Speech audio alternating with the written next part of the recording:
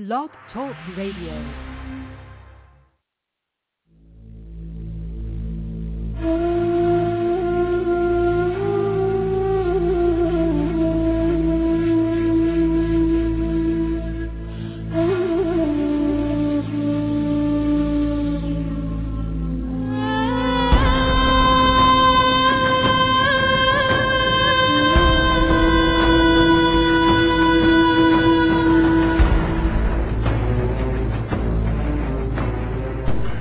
Planet X, Nibiru, megaquakes, nuclear war, martial law, New World Order, FEMA camps, guillotines, aliens, UFOs, fallen angels, Anunnaki.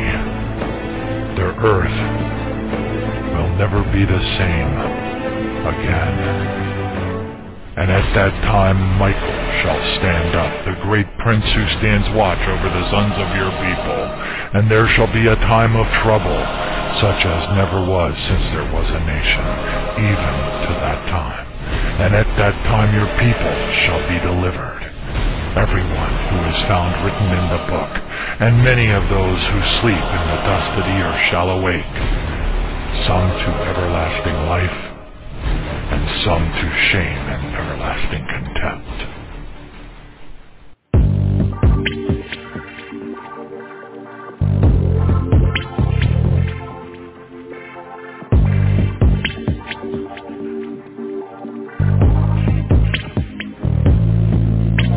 Alarms are ringing now.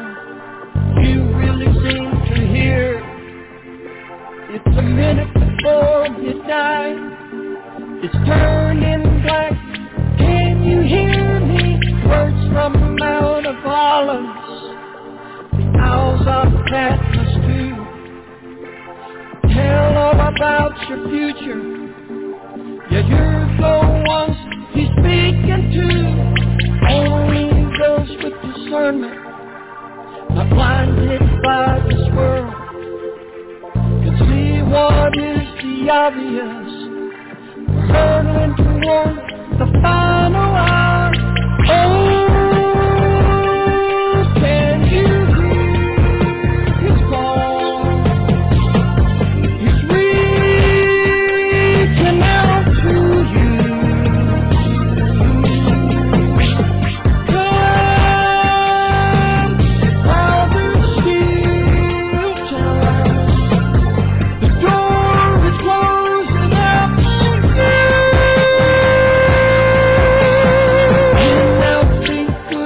And say that evil is good. Every man does what he thinks is right. In his own eyes, ignore the truth. Leaders talk about nuclear war. It's now just a push away. Judgment is about to fall on man. Only the just will stand the day. Men led by evil spirits come from the other side, lead men to their destructive end. It's all written in His holy word. Oh, can you hear His call? He's reaching out to you.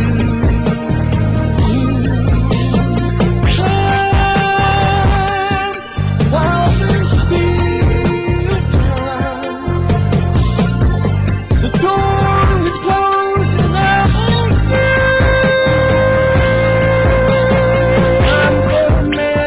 its course, 6,000 years have passed. Now judgment comes upon the lost. No time to waste, run to the cross. Drunk old lies of this age, feel too smart to believe. Trade their future for their lust. Blinded by sin, they call you to join them. Fall into the order that Satan has designed.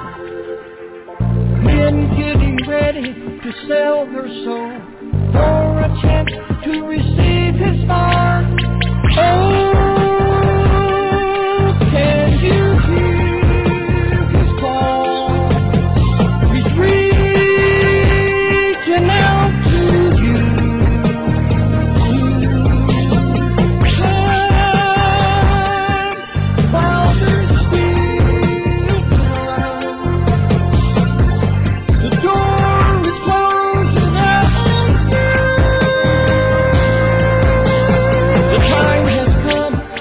and you must choose. Will it be eternal life, or will you choose to lose your soul as you disappear into the midnight?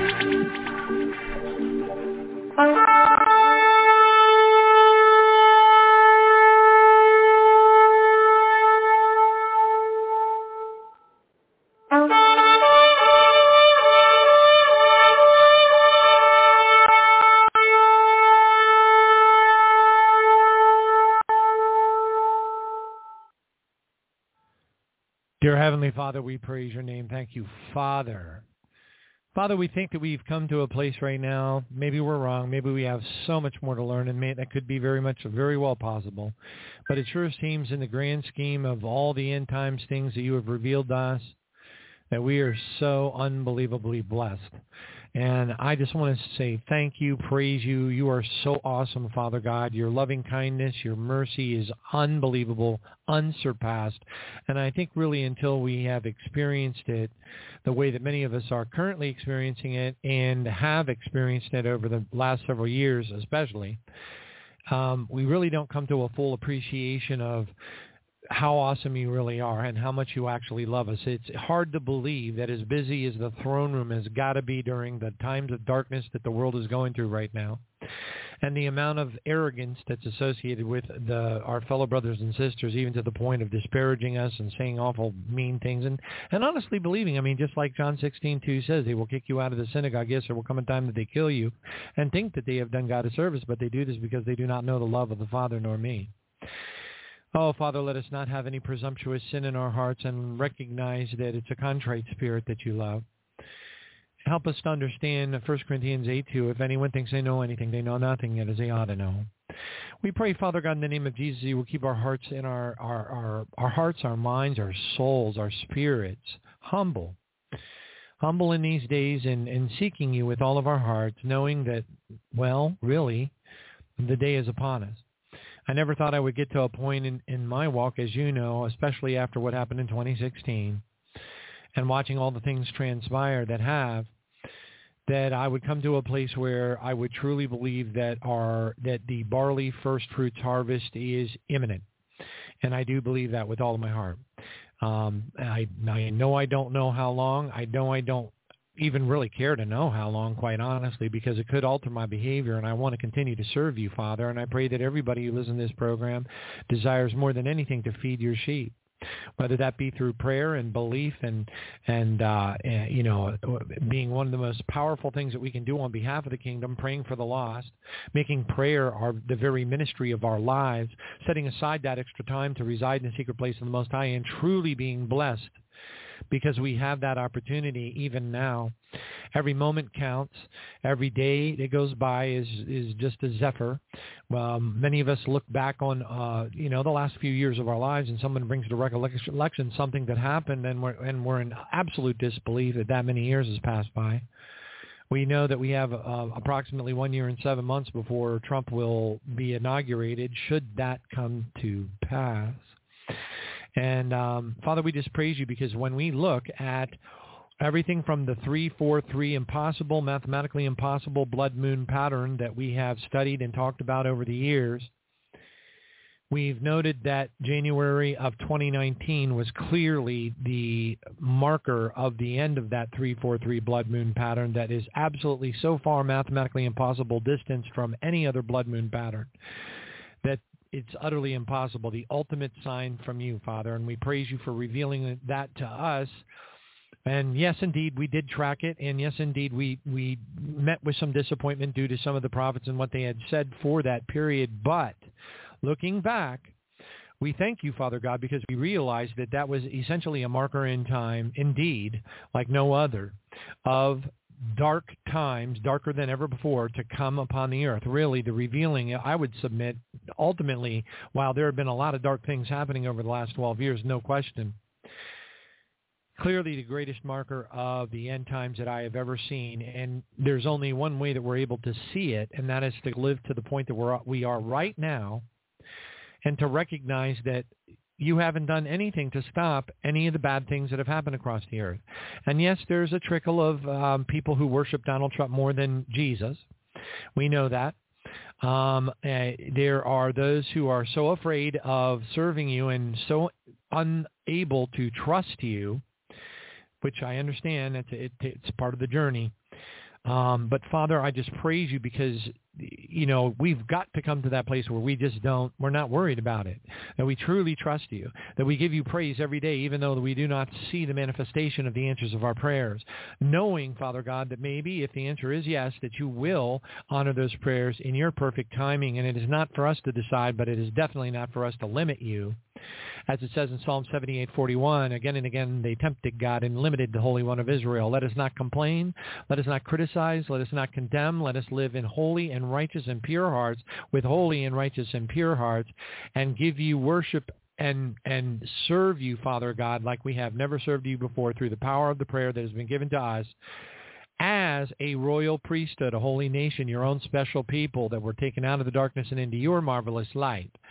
And we praise you, Father God, for making us that and deeming us that through your holy word, and the faith that we have to walk in that and praise you, and knowing that you're going to answer our prayers, praising you for them many, sometimes years before we even see the manifestation of this. I'm a living, walking testimony of that, Father, and I have definitely not arrived. I'm still holding on to the end times bumper of that VW microbus bouncing its way into the Revelation chapter 6. But I just praise you, Lord, for everything that you have shown us, because it is so revealing. And so many people, they may be aware of this, the CBDCs. They may be aware of the FedNow program. They may be aware of the executive order for launching digital, central bank digital currencies. They may be aware of the 15-minute cities.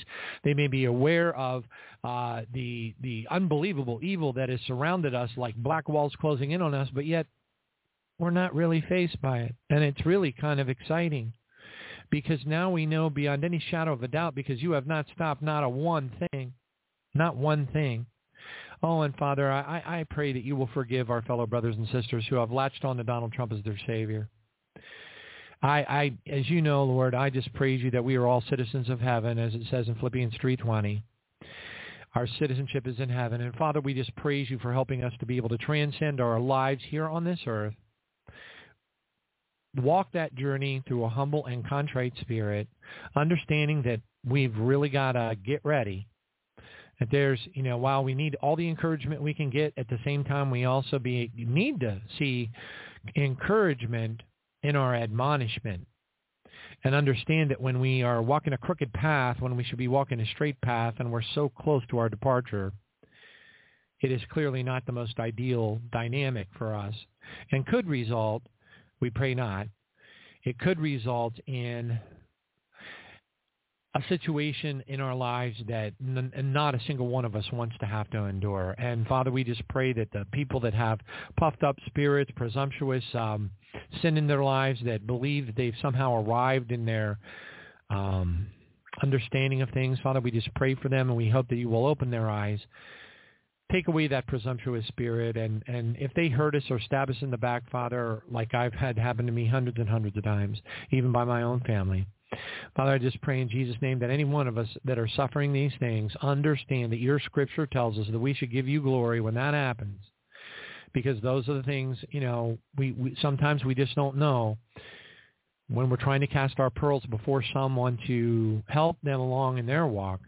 We don't know that they're going to turn to attack us. We don't know that they're going to ostracize us. We don't know they're going to publicly denigrate us, even if they're a part of our own family. And Father, it hurts. There's a lot of us that are going through that. And you know what? We just thank you for teaching us to put them at the very top of our prayer list.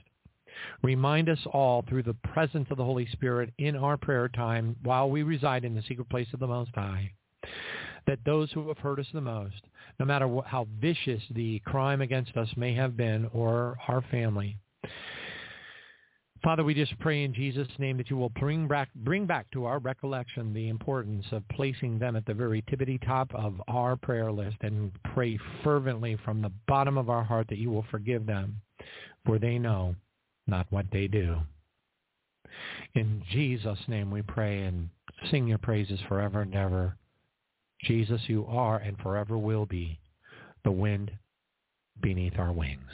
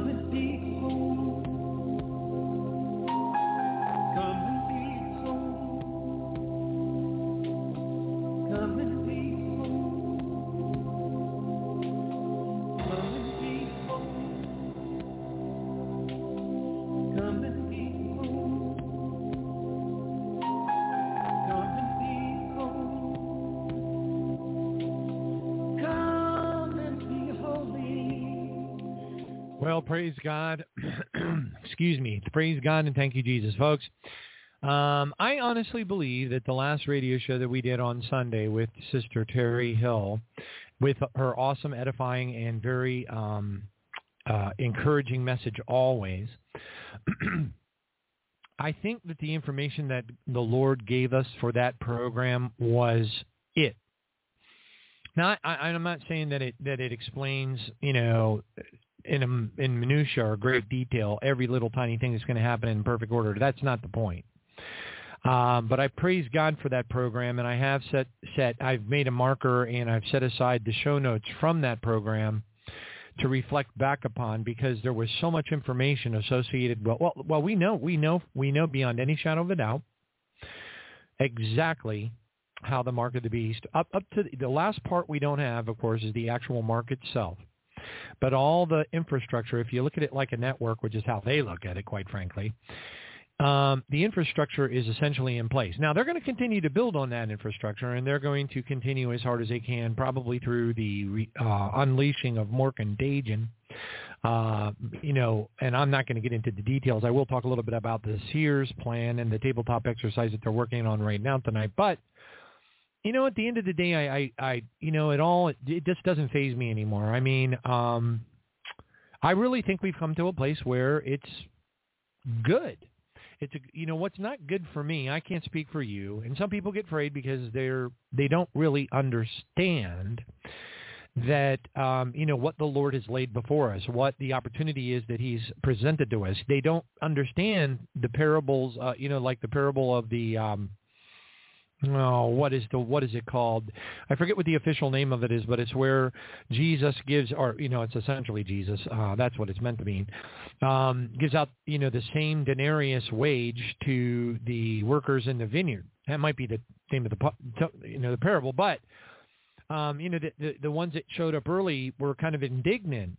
And this is important for all of us to embrace and understand. The ones that showed up early were indignant, and they were, because Jesus had, there were people that came up to Jesus and started doing work for Jesus.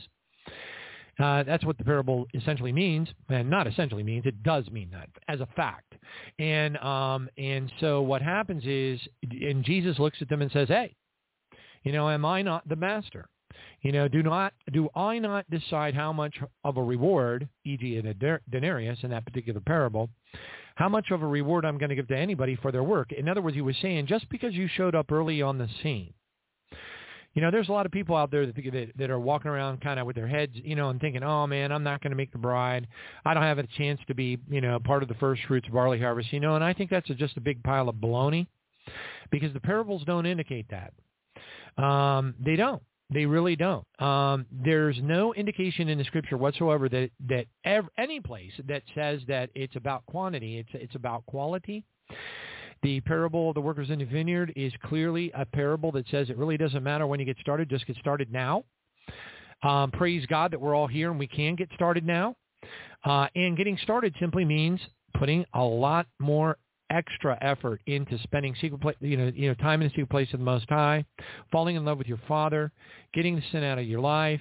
Again, if we don't, while I appreciate people who are, and this is a gift that comes from the Holy Spirit, and I praise God for that.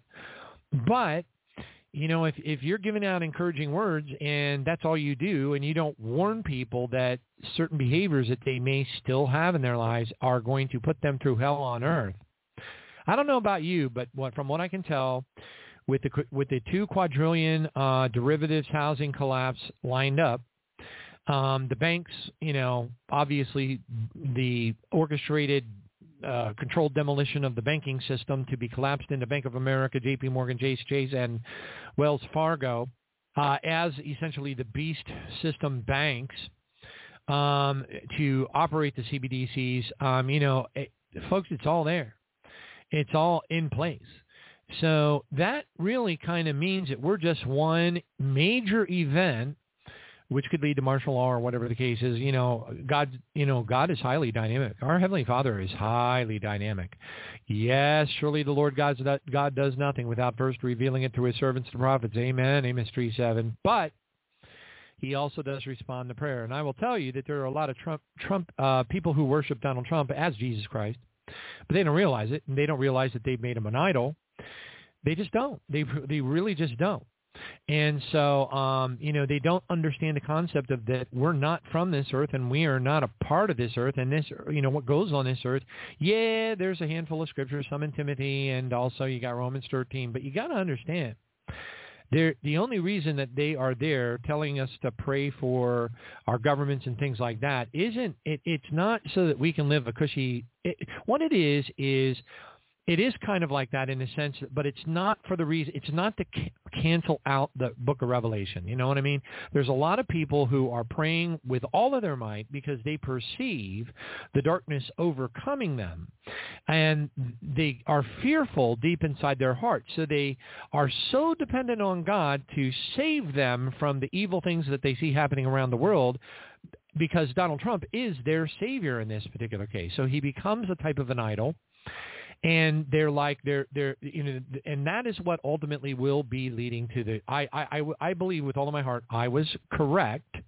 I will maintain that position indefinitely, and unless God proves me wrong, and He may, and that's okay with me. I don't care. That's perfectly fine. But I will maintain my position that it will be the taking out of Donald Trump one way or the other, because they're going to. And I can tell you that the evangelical churches out there don't believe so. They believe that their prayers, even though they're idolizing Trump and that angers our Heavenly Father, they actually believe that their prayers are being heard, even though it's idolization. And they believe that their prayers have been heard, even though they've been wrong. All the prophecies that they prophesied about Trump being magically beamed by the Starship Enterprise back into the Oval Office, the hundreds and hundreds of prophecies of such, which I've tried to explain to people in my family. But it's like talking to a grapefruit. It really is. It's like talking to a kumquat. Kumquat trees are really pretty too. They're these little bitty. I always wondered what they were, and then I thought it was a funny kind of a word, and then I saw they're like cute little baby oranges. They're really neat. They grow indigenously around this area in lovely Tampa, Florida. Come and visit us someday, right, kids? Lovely Tampa, Florida, where you too can have 48-degree mornings and 79-degree afternoons. Hallelujah. Oh, and a special shout-out to Brother Kendall. Thank you very much for reminding me and being patient. I'm looking forward to meeting you over to Bahama Breeze for dinner this coming Tuesday. Praise God. We just have to see, we're going to have to – I think we've crossed the line. This is just my observation, and it could be inaccurate. I don't know. There's always a margin of error, but – my observation at this point is that I have seen absolutely not the tiniest, weeniest, itsy-bitsiest, tiniest little sign whatsoever that any of the prayers of the evangelical Christians who worship Donald Trump are going to be answered. I have seen not one, not even an inkling or infinitesimally small sign than any one of the dozens and dozens and dozens and dozens and dozens of prophecies that have come from these people on various popular lists that are really Seven Mountains Mandate people, but they haven't been found out yet, because most evangelical Christians don't even know what the Seven Mountains Mandate is. Look it up. Type into Google or type into DuckDuckGo, Seven Mountains Mandate not got milk, but what is that? Dagnabbit, I can't remember. But there's an organization that they're not perfect. But here, let me try it. Give it a try just to help you out here. Yeah, there it is. Got Questions. There's a Christian organization it's called Got Questions. Like I said, they don't have it all right. Nobody does. But they have a fantastic article for those of you who may be curious about the fantastic deception associated with the Seven Mountains Mandate folks. And I can tell you, if you do take the time to read that article, and it'll explain to you that they actually believe that Jesus Christ is going to come back. The rise of Christianity is going to come back long before, the book of Revelation starts to unfold. And they believe with all of their heart, because they're following this one man who twisted a couple of scriptures upside down in the book of Isaiah. I'm not going to name any names, but you can read the article for yourself and figure it out. I'm not going there. But they basically believe that Jesus is going to come in and take over education. Well, what do we see happening about that, huh? So that'd be a big fat no. Jesus is going to come in and take over religion. What do you think about that? Yeah, I would say that would not be the case, so they're wrong again, big time. Jesus is going to come in and take over the family. Oh, doggone it, missed again.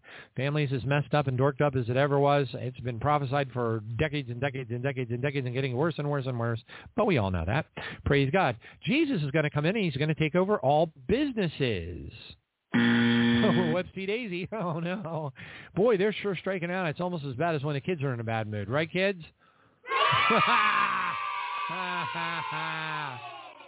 Jesus is going to come in and get this. Take over the governments and the military. Can you believe that, folks? They're all going to be marching around going, praise the Lord, praise the Lord. I can see the whole Pentagon lit up with praise. Yeah, no, never happened. Jesus is going to come back and he's going to take over. Oh, get this one, folks. Flash back to the Oscars. Flash back to flash to the Super Bowl. My goodness. Jesus is going to come back and he's going to take over the arts and entertainment. Oh, doggone it. Oh, and the best one of all, maybe. Jesus is going to come back and take over. Are you ready for this? You ready? You ready for this? The media. Really. I wonder how much of your cerebral cortex has to be shaved off by a chainsaw to buy off on that. And you wouldn't believe the number of people out there that actually believe it. To imagine that some of these people have claimed to be in heaven, drinking tea with Jesus and multiple times, and then say that the Queen of England is located in heaven. Or Michael Jackson is going, and moonwalking around heaven after all the stuff that went on there. Folks, shapeshift, the queen of all lizards, are you kidding me? In heaven? But you know what? I'm telling you, folks, it's a sad situation. It's a desperate state of affairs. No wonder the underground church in North Korea prays fervently. Do you know one of the first prayers that they pray when they're praying for the lost, when they are sneaking through the darkness, trying not to get killed by the soldiers on patrol, and going into caves and things to meet secretly and clandestinely in the dark? One of the first they pray for in the world, believe it or not, is the American Christian. Yeah. And the reason that we know this is because there was I don't have his name and I don't have the testimony. I could dig it up, no problem, but I'm not going to. But there was a pastor, a preacher, that was part of the underground church in North Korea, and he I don't know all the circumstances behind the whole deal, but I can tell you that eventually he was able to escape North Korea. I'm not suggesting that he left his parishioners behind. My suspicion would be that they were a self-sufficient group because the true Christians of the original churches didn't have preachers. Okay, they behaved much more like the Amish do today. Now, they may have had a bishop or whatever, somebody that was leading, or general overseer, whatever the case may be, but they're not dependent on somebody being a preacher. And this person, for whatever reason, probably because it was leading of God, to help warn American Christianity. But whatever. You can't. I have come to the conclusion that we're so far across the line that the 343 blood moon pattern that we talked about for years prior to 2019 was a humongous marker of the days that were to come. And those days are without respite. And really, when you think about it, we're, March 22nd of 2023. We're 1 year and about almost 7 months, give or take, away from even the possibility that Donald Trump might get inaugurated without taking a bullet. We don't know. But it seems, I mean, all you got to do is look at Soros funding the, bogus, controlled district attorney in New York and all the fuss and stuff about that. And, they're serious. I mean, look at, Tucker Carlson releases that J6 footage. Of course, he's under, he has to behave because he can, he's being allowed by a shape-shifting reptilian, Rupert Murdoch. I've seen his hand when he was shape-shifting. I have seen it on my brother Zen Garcia sent me a copy of it over. It was taken at the Bilderberg, one of the Bilderberg meetings. And somebody was, they have a flurry of photographers when the Bilderberg people are coming out of their little evil meeting like Davos. And, the cameras are going, so they're like snapping pictures as fast as they can. Well, one leaked out where good old Rupert's hand was kind of outside of his suit in the back of the limo, and the camera caught it just right, so you could see that it was already shape-shifting, so he needed to scurry back and get himself some more adrenochrome. But anyway, when you know the things that we know, so what happened? So Tucker comes out, he releases some footage. All the Republicans go, aha, it was and they're making a big fuss, and what's happening? Nothing's happening. I mean, just like Len Beck says, right? Nothing happens. Nobody goes to jail. Nobody pays for a thing anymore. And they're never going to, because we've crossed that line. I am of the feeling at this point that we need to be very careful who we talk to. Very careful, including our family, by the way, okay? This is my opinion. You can do whatever you want, but just be prepared, because Jesus warned us that our families are going to be coming after us. They're going to be turning us in. Do you know that what percentage of people that got arrested for January 6th were turned in by their own family? Now, look, that I'm not going to get into all that, because I could literally do hours of testimony, and I could bring people on the air that have had that happen to them. A lot of them. People all over the world.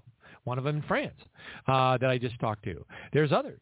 The things that they're doing over in Belgium right now are absolutely horrific. I mean, don't even get me going on France. France is like, the fourth, the second French Revolution. It's like a tale of two cities all over again. Tale of two cities, part 2. I saw footage of people sitting in, trying to just think, kind of blow it off and just try to have a nice dinner out on the town in France. And they're all sitting there having their meals in this restaurant, and outside the windows is nothing but fire everywhere you look. Fire, just fire everywhere. It was like they were all sitting in some kind of a restaurant in hell.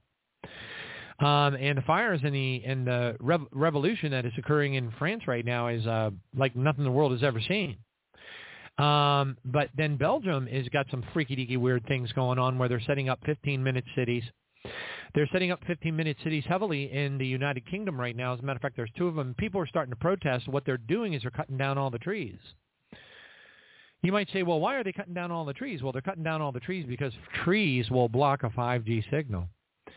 Why is 5G so important? Because that particular frequency set is able to handle more endpoints, more nodes. Okay, so it's not about talking to phones. It's about talking to human bodies. So they needed a technology that had the ability for them, like we played on the last show, where the DARPA scientist was saying we have the ability to basically push a button and kill a single individual anywhere in the world. Well, first they need to set up 5G and all that kind of stuff. Now, it doesn't mean necessarily that they can't do it with 2G or whatever. Okay, you just have to understand that 5G is optimal. Okay. Which, by the way, is why they have to hustle us all into the 15-minute cities, because that makes the control of the population so much easier for them. And they don't have to deal with rebels running around and giving them a problem and all that. So we know what the end game is. Well, the last piece of the end game is a digital tattoo. You may have seen photographs of that on the Internet. But it's a digital tattoo that they will be tattooing to the right hand of those who want to take the mark. But I can tell you this.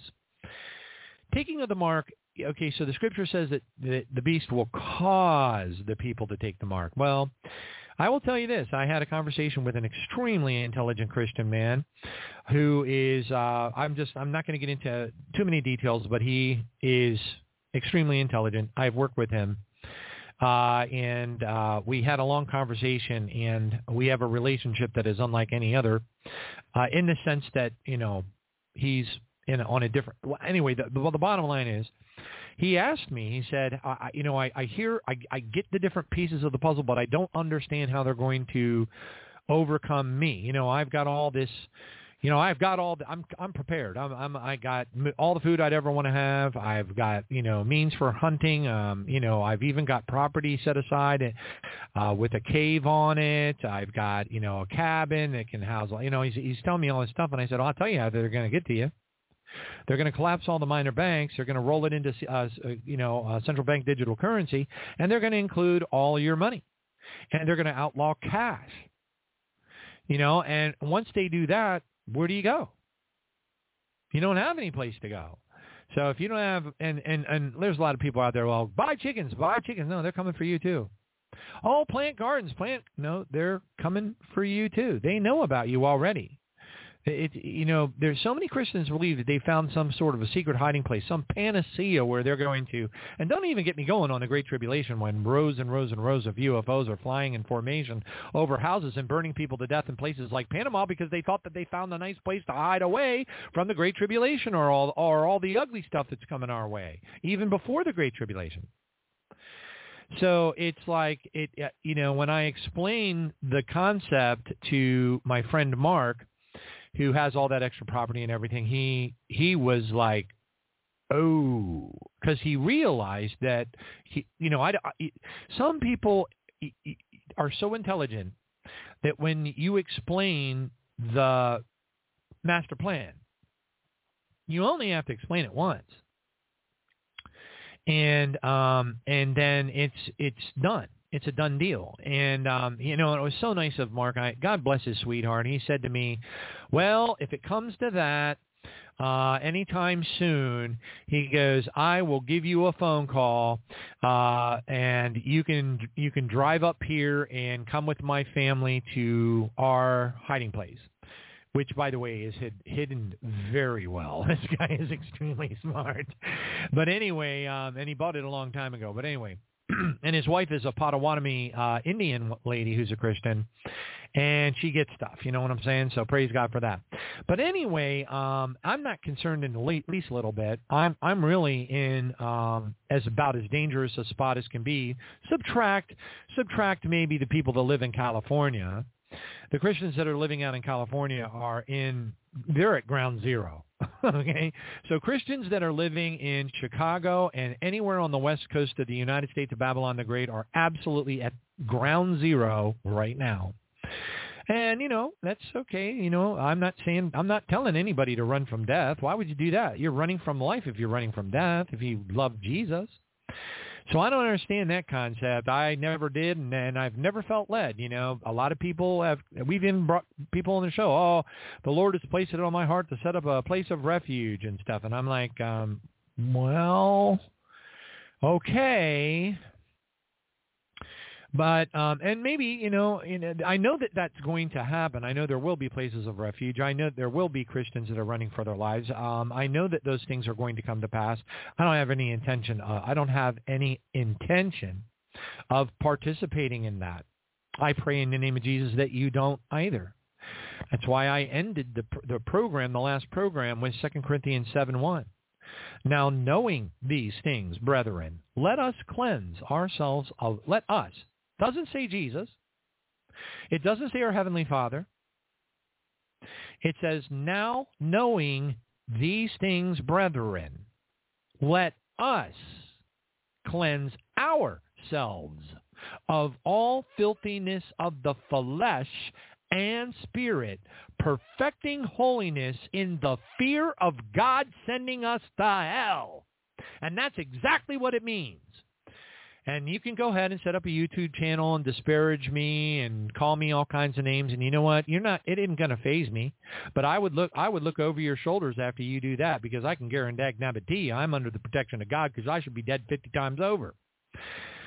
So go ahead to your own peril if you want to do that. All the power to you. But I have absolutely no fear, because I understand the Scripture, and I am a living testimony of the fact that for whatever reason, God wants to keep me alive. And I am as imperfect as they come. Like I said, minus killing Christians, I've probably outdone Paul in every category. Praise God. And I'm definitely more of a prisoner of Christ than Paul ever was. In the Supermax. So praise God for that. Except Kendall, hey, Bahama Breeze, if he's listening, praise God for that. Every once in a while, God sends me a listener on the other program, and we meet. I always like to meet over Bahama Breeze. It's very tropical. And, it's kind of like, when you come to Florida, that's what kind of like what you want to do, So anyway, praise God. I think we're at a really cool place. I'm excited about it. When I get depressed because mostly, now I've gone through many phases of depression over the years for many different reasons, because of the attacks that I've gone through, the refiner's fire things that I've gone through, all kinds of unbelievable, just horrible, horrible things that most people wouldn't be able to recover from. It takes a supernatural touch of the Lord to be able to recover from the things that I've been put through. I promise you. But anyway, all that being said, it has a very humbling effect on you, and praise God for that, because heaven knows where I would have ended up if I didn't, get my spankings behind the barn. But, again, we've got to connect that negative battery to the terminal. It's one thing to preach, encouragement and all that kind of thing. We all need to be encouraged. That's true. But you got to remind people. Because there are going to be people that are going to take that encouragement and go, right on, hallelujah, I'm in like Flynn, this is really great. And then Saturday night, they're going to hit the liquor, and they're going to be in there doing things they shouldn't ought to be doing in front of a computer screen. They're going to have, hate in their lives. They're going to have people that hurt them that they're angry about, and that is a form of unforgiveness. They're going to, and if they have that, they're going to hell. I mean, that's a first. My goodness, that's do not pass go. Do not collect $200. If you have, it doesn't matter what the crime was. Oh, but that mean man, he violated my daughter. You're going to hell. I'm here. I have a job to do. Okay, and the reason why this is a broadcast and not an interactive radio show is because I don't give a dagnabbit. Okay, you got to understand the Bible's the Bible. The Bible's inerrant. It is, but the problem is a lot of people think it's not inerrant. But that's because they haven't walked up the ladder. They don't understand. They don't understand the eternal. They don't get it. They don't know. They can't stitch it together to save their lives, and they're sitting in churchianity, or they're out. Anyway, I'm not even going to. It just drives me crazy, of course. But we're just going to keep on going. And we need to keep on remembering that prayer, and folks, I just can't lean on this enough. Prayer is bar none the most important thing to our Heavenly Father. Prayer is more important than you becoming a preacher. Prayer is more important than you standing on a street corner with a megaphone. Prayer is more important than anything that you can do for God. And we all sit around lamenting, going, oh my, I'm not doing enough for the Lord. I'm not going to be found worthy. I won't make it no matter how hard I try, blah, blah, blah, blah, blah, blah, blah, which is exactly what the devil wants you to believe. Go read the parable of the workers in the vineyard. Understand that Jesus makes up his mind who's going to be part of his bride. He doesn't set a limit. He doesn't say you have to start when you're 9 years old. He doesn't say that you have to start back in 2015. He doesn't say that you have to start a blog talk radio show. He doesn't say you have to do anything. He says the last will be first and the first will be last, and I will pay people what I deem they are worth to me. And he doesn't care what time you show up. Even the parable of the prodigal son. The son that was a good son was hanging out with the father. And he's hanging out with him going, wait a minute, how come you're giving him a signet ring? I've been the good son. And the father's running out and he's hugging his naughty son.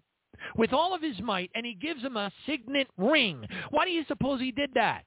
Because he was telling him that you are part of the bride of Jesus Christ. The problem is we just don't see the parables as we ought. The parables tell us a story. The parables are incredibly encouraging. It doesn't mean that if you're not perfect right now that you can't cleanse yourself of all filthiness of the flesh and spirit, perfecting holiness in the fear of God, and get on your knees right now and make a difference. Hallelujah, because our time is short. And it doesn't matter if you show up late for the picking of the grapes in the vineyard. Jesus will make that decision. Praise God. All right, so do not be discouraged by people like me that are going to come out and tell you the truth about the Bible. That there isn't, it is important how we behave. It is important the decisions that we make, but it isn't the end of the world if you dork up. That's the coolest part of all, because if it was, I'd be just hiding in the corner of my bedroom crying like a little baby, sobbing because I thought I was, pretty sure I was going to hellfire. And I bet you I believe with all of my heart, there are probably even Christians out there that think that kind of stuff. And it's not true. It's exactly what the devil wants you to think. It's baloney. What's really true is that every one of us have been given the greatest gift. When I say us, I do mean this radio show. I can't speak for other radio shows because, quite frankly, I've been told not to listen to them. Now, I'm allowed to go out and ferret around for news and end times apocalyptic stuff, but I feel deeply in my heart the Lord has impressed upon me not to listen to a single other pastor ever again. I can be kind and go to a church with somebody if they ask me to, but, I got to watch what gets into my heart and what I think. Because that's not good, and it can, it's just not good. We have to love people. We have to love even those who are in error. We have to love those who treat us horribly, even if they're, it's not a choice. It's not a choice. And if we aren't operating completely out of love in everything that we do and think and say, totally out of love, totally being in love with our Father with all of our heart. Just loving him so much and feeling just so bad when we dork up. And, it really is a continuous cycle. We're never completely out of the, like David said in Psalm 51, my sin is always before me, and in sin my mother's conceived me. I find that very interesting. I wonder why King David said, in sin my mother conceived me. It almost sounds to me, well, I'm not going to get into it, but I'm pretty sure that God does not like the fact that we are in human bodies right now. He's obviously disgusted with the very concept of the flesh. The Apostle Paul basically admonished the church of that, or that, let's say the believers of that time, and he said, hey, in whatever state God finds you in, or whatever state you start believing in Jesus, if you're unmarried, stay unmarried. Okay? But then he concedes, and he says, but on account of sexual immorality, you can all go ahead and take your virgins and get married and stuff. I would rather you do that than, be committing sexual immorality. So, by the way, sexual immorality is in the heart, too. Just thinking about it. I've used this analogy a gazillion times, and think of it like this. You're sitting in a restaurant. This is especially for the guys, but nowadays with the girls, it's, also quite possible. Less likely, but quite possible. But you're sitting in a restaurant. You're having your meal with whoever you may be there with, and a waitress comes walking up to your table. And when she starts walking toward your table, the thought enters your mind. You're looking at her, and you're like going, my gosh, she is one of the most beautiful women I have ever seen in my life. If you don't stop at that microsecond and you start to think a little bit more about her, a little, then you are an adulterer. I know, it's hard to believe, huh? Well, that's what Jesus said. We're not even allowed to think about it. So you got to arrest those thoughts. You got to stop them before they manifest into full-blown heart sin. our hearts and what we think about in our hearts is the change. That's where the line is drawn. So when you start thinking about her in a way that you ought to be thinking about her, which, by the way, is essentially the same thing that the fallen angels did, the sons of God who came down on into the daughters and men and had bare giants and all that creepy weirdness. That is exactly the same thinking that occurred when those fallen sons of God, which were just fallen angelic beings, but that were commissioned by God to be holy watchers, but they crossed a line. They looked at the waitress heading to their table and they said, I got to, okay, let's do it kind of thing.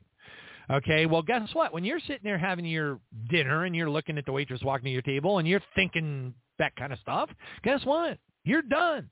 You have crossed the line. Now, praise God that our Father is merciful and you're given an opportunity to confess of your sins because God is faithful and just to forgive us of our sins and cleanse us of all unrighteousness, 1 John 1:9. But it doesn't mean that you are not imminently guilty of committing sexual immorality with your heart. So again, I am the most guilty individual in the world, and it makes me uniquely qualified to talk about these things and to help people understand. Again, if your 5-year-old was raped by a man and you're holding, if you bring it up, even if you bring it up on man, I really am trouble. You keep on mentioning it. Or your family says something to you, and you're like, "My family." Blah, blah, blah, blah, blah.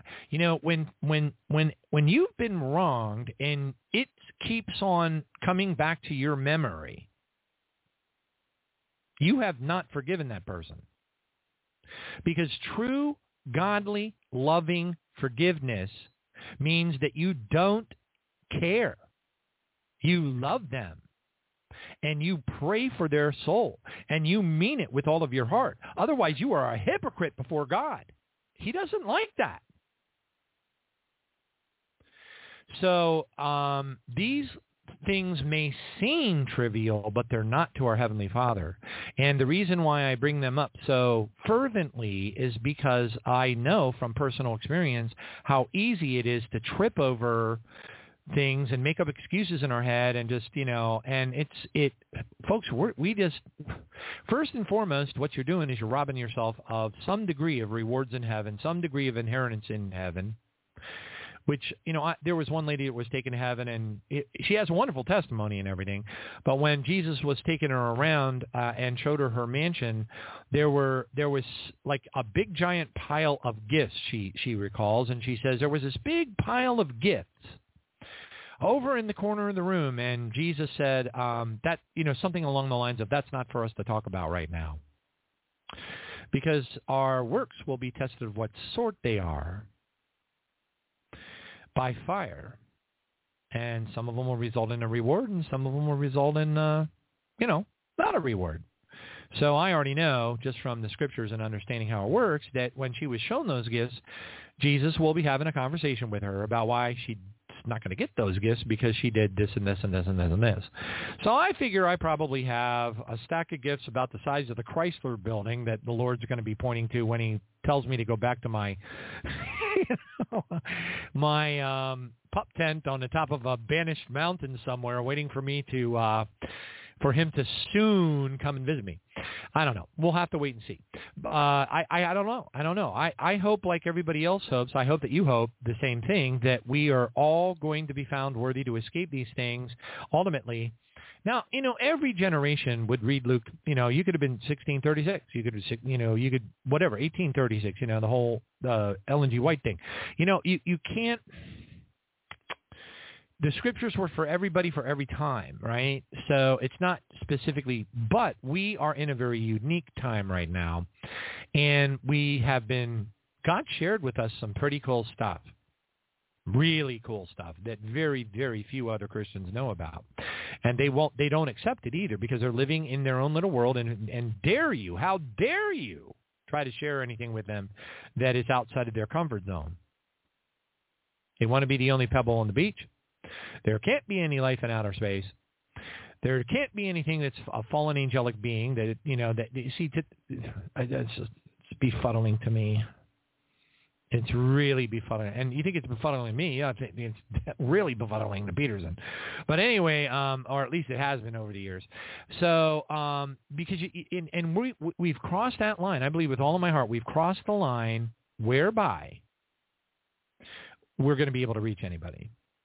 I won't give you the examples because I just don't have time, and I certainly don't want to say anything that could be listened to later that could make somebody feel bad, but it definitely triggered a need for more prayer on my part for my daughter and my ex-wife, who have come a long way, but are still thinking certain things that are not okay to the Father, which is fine, because all those who call out upon the name of the Lord shall be saved. And see, a lot of people are like, oh, no, this is my daughter. Oh, no, this is my son, especially moms. Moms are like, they got that DNA thing, the mommy DNA. And they're like, oh, I don't want my daughter or my son to have to go through all those horrible things. And you know what? At the end of the day, I just don't want my daughter in hell. That's it. If she has to go through some really horrible things to wake up and cry out to Jesus, then hallelujah, at least she makes it into heaven. Praise God. I'm a totally heaven and hell guy. That's where my focus is. Yeah, and also, hopefully, not having to, be subject to 15-minute cities and all the things that are coming, that are heading at us. They're heading directly at us as fast as you can possibly imagine. As a matter of fact, in the United States of America, Babylon the Great, they have decided that July is their target date for the beginning of the implementation of the central bank digital currency. July of this year. So anyway, now what does that mean? And how long is it going to take them to collapse the banks? And, and what does it mean to start to start it? What does that mean? I don't know. We don't know. We don't know how long we're going to be here. That's the number one thing people ask me. Johnny, how long do you think we're going to be here? Johnny, how long do you think before the rapture? I'm going to tell you straight up. I don't know. I do still believe that it could be possible, but I you know what? I'm just going to say this. I really don't know. I mean, I've been looking at things fervently for 12 years, and we've been blessed by every piece of information that any proper Jesus-loving Christian, end-times Christian would want to know. I really don't know how much the Lord could impart upon the listening audience of this program. It's just amazing. It's astonishing. It's stupefying how much God has given us. Praise his name. And all that being said, watch out, because Luke 12:47-48 says, to whom much has been given, much will be required. So you really need to set that alarm earlier and dig in on your prayer lives. Praise God. If you got anything going on in your life, anything that's not right, remember, anybody that's wronged you, I don't care if they're a rapist or whatever, it doesn't matter. Anybody that's wronged you, even if they've murdered your mom in front of your face, doesn't matter. Anyone who has wronged you, anyone, they must be placed at the top of your prayer list. They must be placed at the top of your prayer list. William Law, a well-known, awesome preacher, is known at least for one very well, an awesome quote. And that quote is, nothing will make us love a person more than praying for them. Because you, Christian, fellow brother and sister of mine, if you can look at that offender in hellfire, then the way God looks at it is then you can join them.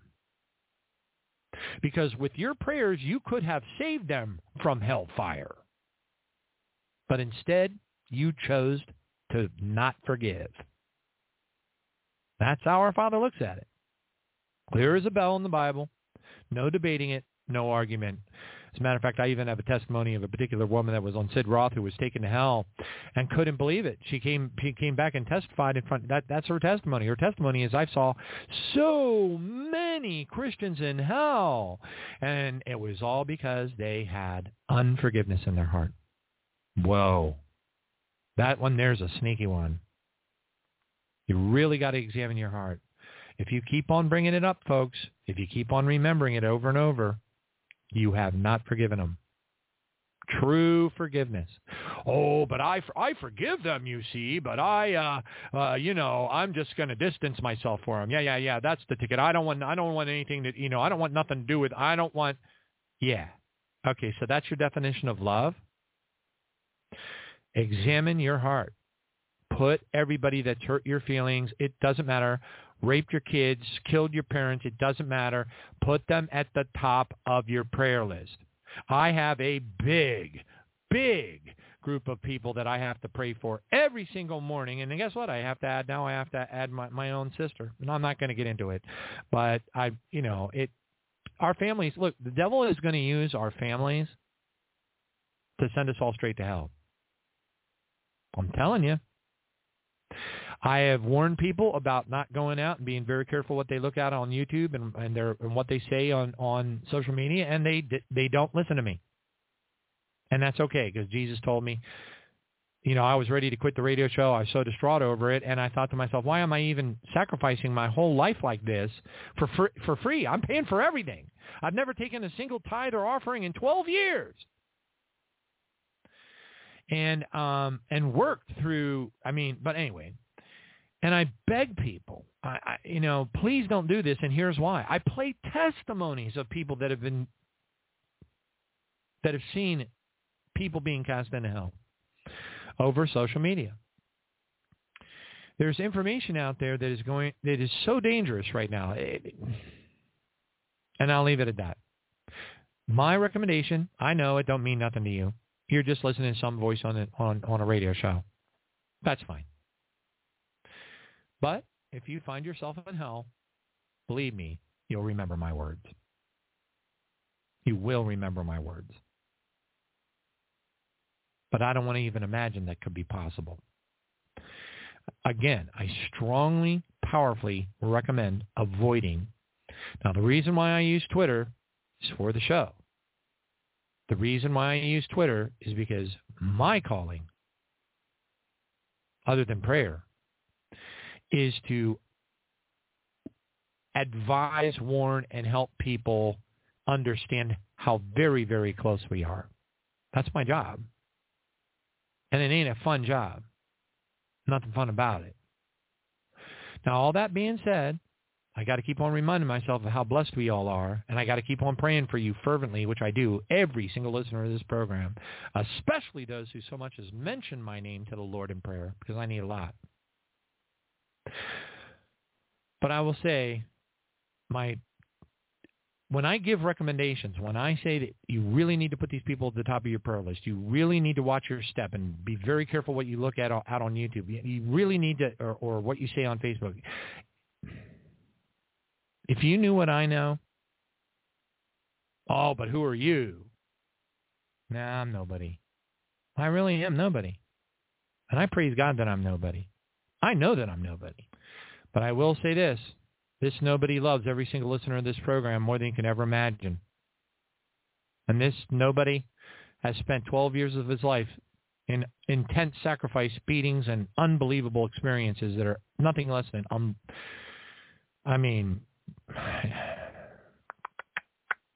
this nobody has never taken a penny of your money. This nobody has never put up a PayPal button. This nobody has never done anything but talk on this program to encourage you and to warn you. And this nobody on that last radio show painted out the clearest picture, I believe, ever presented to any Christian in the entire world ever, thank you, Jesus, on how imminent we are, how close we are to the implementation of the mark of the beast, to the imprisonment of Christians. Folks, we are so there. Words will never be able to capture it. But that last radio show definitely had the evidence that was necessary to paint out that picture. And I praise God for that, because that's what I'm here for. I'm not here for compliments. I don't care for compliments. I don't like them. I believe like Smith Wigglesworth. You know what? Like, you know, when that family came into his revival tent and he was sitting in the front of the tent, and the family came in and the master of the house, you know, the father of the large family, he's like, hey everybody, there's Smith Wigglesworth. Hey, look, there's Smith Wigglesworth. And Smith Wigglesworth jumps up on the folding chair in the tent and points down at them and says, what are you trying to do? Send me straight to hell? You know, when I reflect back on the hundreds of people that have disparaged me, the YouTube channels that were set up, the websites that have actually linked over to my professional resume online, that have tried to get me fired, the horrible things that have happened to me even through my own family and all these things. And you know what? I praise God. Because you know what each one of them tells me? That I'm right on target. And I'm not right on target because there's anything special about me. I can tell you that for sure. I am right on target because it's obvious. When the devil's army is lobbing grenades at you all day long, there's a reason for it. The devil's army. Oh, and by the way, the biggest part of the devil's army on the face of the earth are known as Christians. Especially in the United States of Babylon the Great. Watch out for their AK-47s. They're going to get you. Hallelujah. Thank you, Jesus. And on that note, let's go into the news. And Pedersen, if you're listening out there, yes, I made it a 3-hour show, so you'll get to babble about all kinds of babbly things and leviathans changing into rocks and shape-shifting, you know, gridlock and Yugo and all that kind of stuff you like to talk about. Praise God. All right, so anyway, on that note, let's go into the news. Ladies and gentlemen, may I have your attention, please? It's not normal. It's just wrong. It's not normal. This is disturbing. Game over.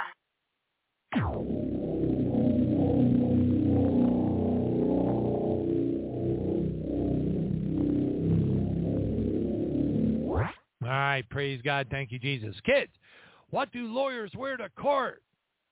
What do lawyers wear to court? Lawsuits. Spanky, what's on that sign? Spanky, put down that sign. Ah, see that? Spanky. Oh. Kids, want to hear a bad cat joke? Just kidding. Come on, kids. Just kidding. That's pretty good, huh? Come on, kids. Spanky, I'm going to take that tablet from you. I'm going to find out what's on that tablet. All right. Praise God. Thank you, Jesus. Next one up. How do you weigh a millennial? It's good. This is very apropos. Kids, I know your parents aren't. I know none of you have. I get it.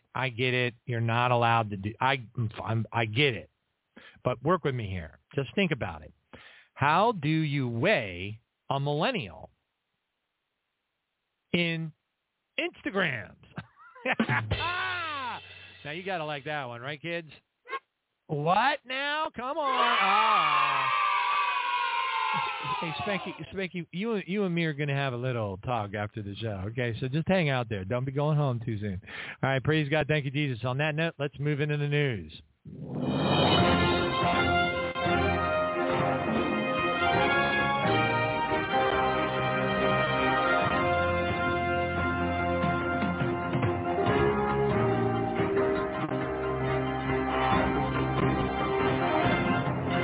It's not normal. All right, first one up. Trump live updates. Manhattan grand jury is not meeting on Wednesday. And where are we at right now? Wednesday, March the 22nd. Oh, yeah, and I think I owe a happy birthday to Paula out in France. Paula is our French, Jesus reporter on the spot. So she keeps us updated as to the the progress in the Second French Revolution on a regular basis. So we get some first-hand evidence. So anyway, happy birthday to you. I think it might actually be tomorrow technically, but I'm still going to shout it out because I ain't going to be around tomorrow. Well, I'll be around. I mean, unless God lets me die in my sleep. Now that would be totally cool. If I ever disappear for like no reason, either it's those choppers, those black helicopters, or those big black Tahoes came to my house finally, or God took me home. Now, that would really be cool. But, I've had people, oh, don't say that, Johnny. We need you to be here and all that kind of stuff. And I'm like thinking to myself, what? All right, next one up. Israel introduces bill to outlaw teaching the gospel of Jesus Christ, and it's a bill. All it is a bill. And then the sentence violators to prison, and it's a big prison sentence, and everybody making a big deal about it. And they're all going to Netanyahu, going, oh, no, don't let it happen. It ain't going to happen. Now, what y'all may not understand about Israel, which Israel is very complex, and be very careful what you think, because people who think they know something, well, Israel this and Israel that and this, that, and the other thing, tribe of Dan and blah, blah, blah. Let me tell you something. You better watch your step, because God says in Hosea 2, verse 19 through 20, he says, I will betroth thee. So what you're doing is when you're speaking bad about Israel, you're basically slapping God in the face and saying, oh, that was your wife. Hey, sorry about that, Lord. Okay? So, yes, his wife is naughty sometimes, right? Do you think God has some sort of dislike for evangelical Christians, as naughty as they are? No, he loves us all. That's why we got to pray for one another. All right, praise God. But, yeah, this is it's troubling, but okay, so like I invited a guy he was a Jewish man, a Jewish German who had moved back, to Israel to live. And he had tried to go out and, tell some of the Jews and stuff that, Jesus was their Lord. And he flew over believe it or not, flew over from Israel to stay at my house with me, and we were going to a revival together. His name was Benjamin. And this is a long time ago. And, well, first and foremost, he was very disappointed in what he saw in the American church, which, by the way, so was I. So he left early. They beg for money so much, it's just like, it makes you nauseous. And then, but the other thing is, he explained to me, he's like, yeah, he goes, the Hasidim, the ultra-Orthodox will chase you down the road to kill you if you mention Jesus. Okay, did you hear what I said? Yeah, it's fascinating how the ultra-Orthodox can quickly forget the vast majority of what's in their Old Testament. But, people will be people, won't they? All right, praise God. Thank you, Jesus. Next one up. Wave of anti-government protests are setting the world on fire. And again, it's true. It's all over the world. It's happening everywhere, virtually. But France, Greece, Great Britain, Israel, Venezuela, South Korea, Moldova. That's a big protest. Portugal, yep. And France, of course, as it says in this article, is setting the world on fire.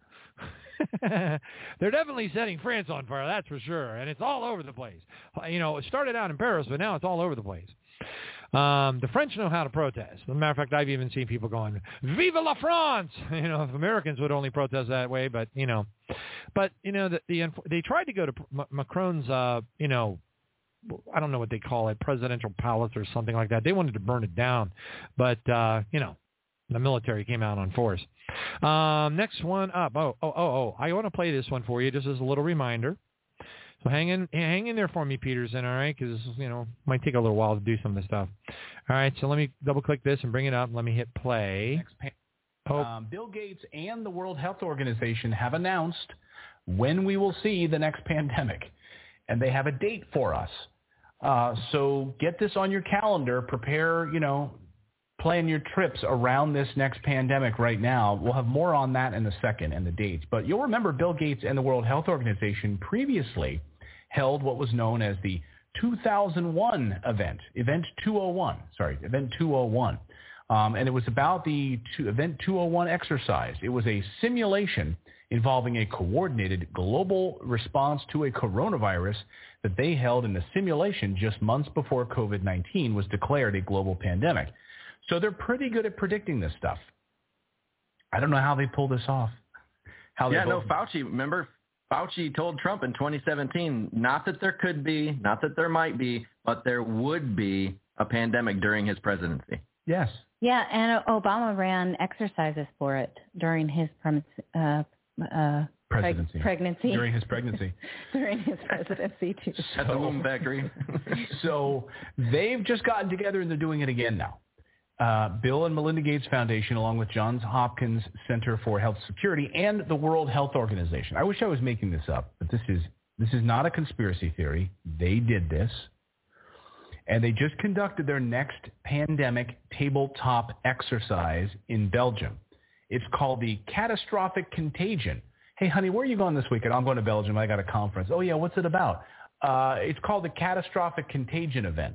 Oh, what are you guys going to be doing? Oh, we're just planning the next pandemic, just getting everything ready, ready, locked up, and the new virus and vaccines. We'll have vaccines ready to go because that's how we do this. We plan it, and then we, of course, have the vaccines ready to go. So this is the video that Bill Gates put together along with the team, complete with simulated news reports like this. This is really what they're preparing for us. This video is called Get Ready. Watch.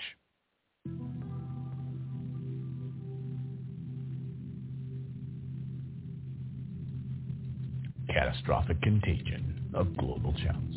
Breaking news. 2 Latin American countries alerted the WHO of several outbreaks of a new infectious disease that's mysteriously appearing across the region. Severe epidemic enterovirus respiratory syndrome 2025. Oh, so that's the name, guys. Just write this down. That'll be the name of it, okay? It's going to SEERS. It's going to be called the Severe Epidemic Enterovirus Respiratory Syndrome, and 2025 is when we'll see it. All right, so that's what they're saying. Time-wise, we don't know. And could there be something else in the meantime? Absolutely so. But anyway, I wanted to play that one more time, just to, and please do not get tied up on the dates, because these reptilian overlord entities from the bowels of Sheol, they are so much smarter than humans are. They are so much smarter than humans are. And they are monitoring everything that we say, think. Not some people, they can monitor what they think. Well, demons know. I remember I wrote an article about this. Boy, I'll tell you, it upset so many Christians, you wouldn't believe it. I let them know, of course, that demons are able to read our minds, our thoughts, that kind of thing. And they're like, oh, boy, it just flipped people out. No, they can't. I'm like, oh, man. So anyway, we move on. Thank you, Jesus. Next one up. Zero Hedge tells everybody, he says, every day the Fed is paying the large banks and money markets $650 million in interest on reserves and reverse repos, $700 million tomorrow. Meanwhile, the small banks are hemorrhaging billions in liquidity and are about to shut lending activity due to a deteriorating reserve shortage. And they show all of the charts, and then, of course, people comment, and I was not at all surprised to see that the vast majority of people, many of which were in the financial services sector, were like, uh-oh, kind of thing. All right, praise God. All right, the next one up. Thank you, Jesus. All right, so get this. So when we all ought to know, if we don't know already, that Xi Jinping met with Putin, and it was an amazing event, really. And of course, whatever, nothing but dribble and Hershey. Nah, I'm not going to get into it. But anyway, don't even bother listening to anything that comes out of the United States or the White House. I mean, it is just so dribbling lies from the bowels of hell. But anyway, so when Xi Jinping and Putin said goodbye after their large red carpet meeting that was a worldwide event that nobody in the West even knew about, mostly, they actually said, change is coming that hasn't happened in over 100 years. We are driving this change together. And Putin said, I agree. And then Xi Jinping says, take care, my dear friend. And Putin says, have a safe journey. Now, don't get me wrong. There's some places in Russia I wouldn't mind living, but not near the Ukraine border. And there ain't no place in China. Forget that noise. Anyway, praise God. Thank you, Jesus. Let's move on. Next one up. Jinping meeting marks the tectonic geopolitical shift, which the West is not ready for. That's another headline. And, government crimes. I think I'm going to put this one off because it's really long, but it's also really sad, too. But there is a, trying to think if there's some way I can turn you on to it, but no, I don't think I can. I'll just have to play it on a future show, but it's a testimony of a nurse who she's gone total whistleblower on what happened to her while she was in the hospitals working during the COVID outbreak. And she watched people getting slaughtered by the hospital administration, intentionally throwing people on respirators knowing they were going to die in advance. It's really horrible stuff. Matter of fact, it was so horrible what she saw, she called a lawyer because she said, no one is going to believe what I am seeing. And then she started to clandestinely record things on her phone. Got a lawyer, and the lawyer said, you got to get more information. We're going to go after him, kind of thing. Where do you think is – all I can tell you is that she seems to be – she's whistleblowing and she's out there and she's telling people, but – not really sure how much of a difference it's going to make.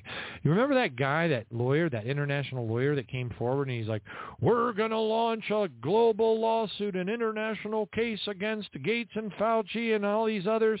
It's for crimes against humanity. And everybody's like going, yay! Where'd he end up? All right, praise God. Next one up. All right, praise Jesus. The Candida virus has a 60% mortality rate. Could this be some other thing that'll just keep us busy along the journey? I don't know. Let's see what this says.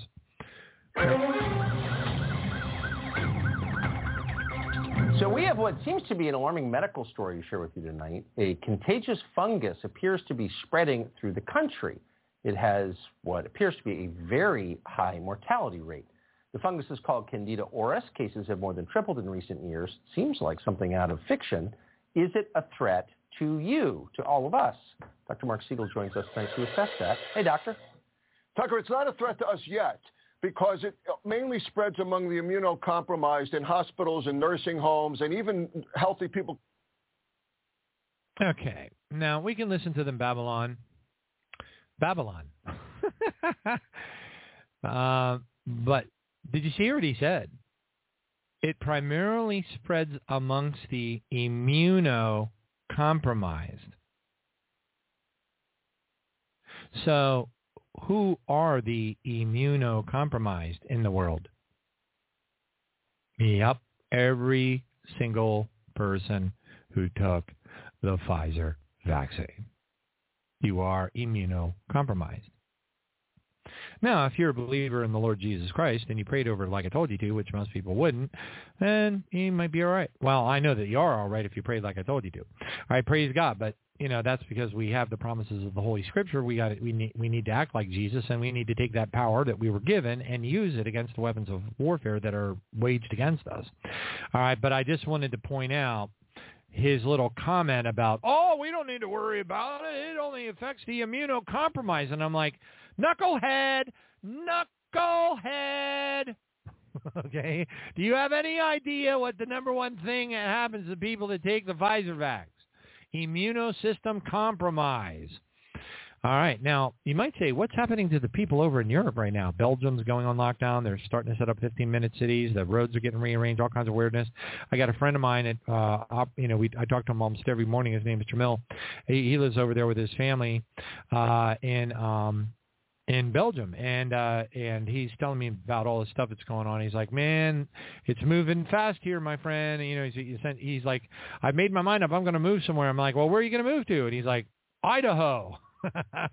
And I was kind of thinking to myself, and then I'm coming with him. Praise God. So anyway, so let's listen to what they're telling everybody over in Europe right now. Kind of, revealing, right? So this is what the EU central bank folks are saying to the entire European Union. And by the way, it's all over their TVs. Where do we stand? We central bankers. We have been operating as a monetary anchor in relation to the commercial banks and the private money.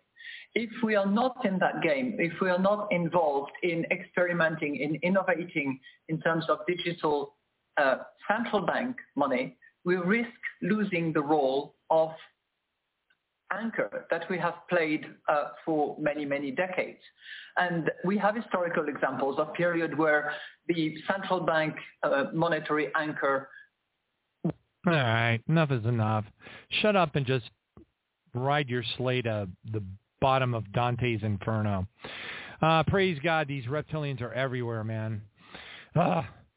Thank you, Jesus. Hallelujah. Next one up. This is another testimony about the smart cities from a guy by the name of Jordan Pedersen, who's under a lot of persecution, but doesn't really, he's kind of like a honey badger. He doesn't really give a darn. All right, next one up. Hold on a second. Here we go. In Canada, Google attempted to collude with the Ontario government to make the new port development in Toronto into a smart city. And a person I know well who knows more about technological issues and issues of potential technological control, probably than anybody I've ever talked to in the world, more or less fought that to a standstill so that Google didn't get their hands on the port development in Canada. And his primary concern was that what essentially wanted was all the data that would be generated as a consequence of constant monitoring of absolutely everything that went on in the smart city, because that data is part of the extended digital self and has tremendous commercial value. Because if I can track you in all your purchases and where you're going and where you are, I can target you for marketing in a way that's been unheard of up until now. And so that's a huge can of worms. And then all right. So anyway, you can find that on YouTube. I told you something is coming, and now it's here by Jordan Pedersen, 2023.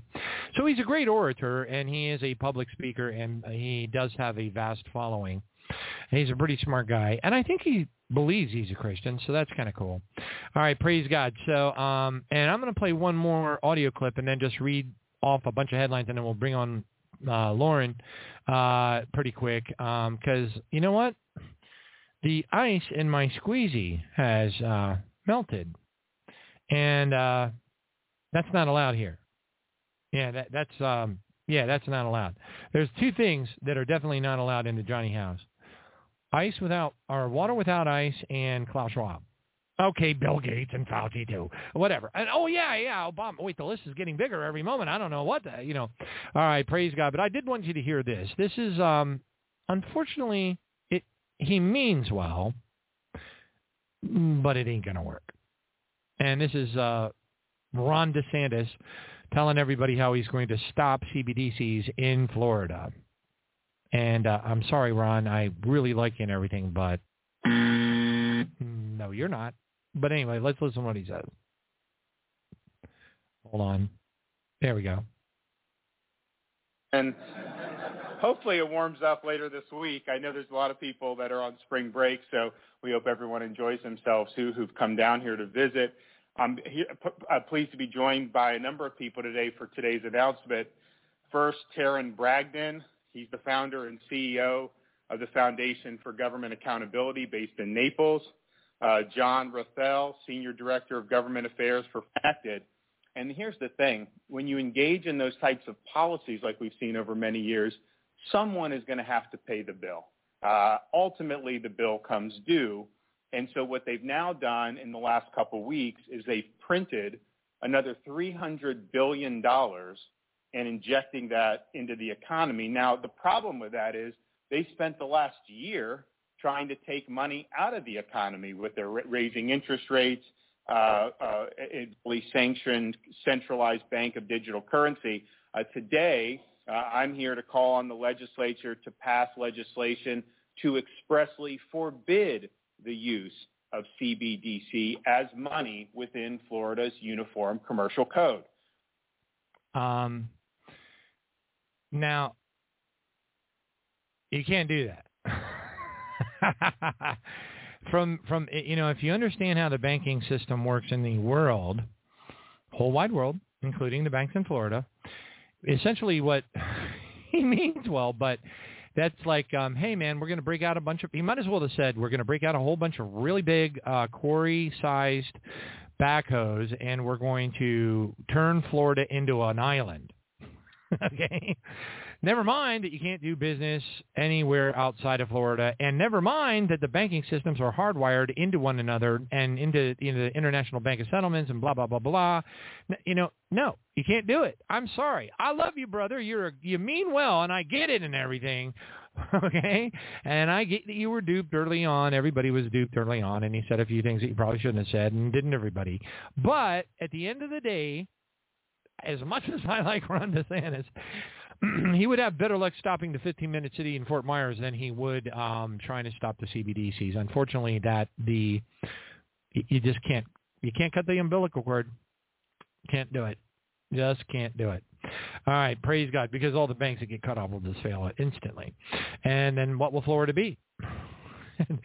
It'll be alligators, rattlesnakes, giant cockroaches, insufferable heat, except for yesterday and 48 degrees. What's that all about? Planet X! Planet X! All right, next one up.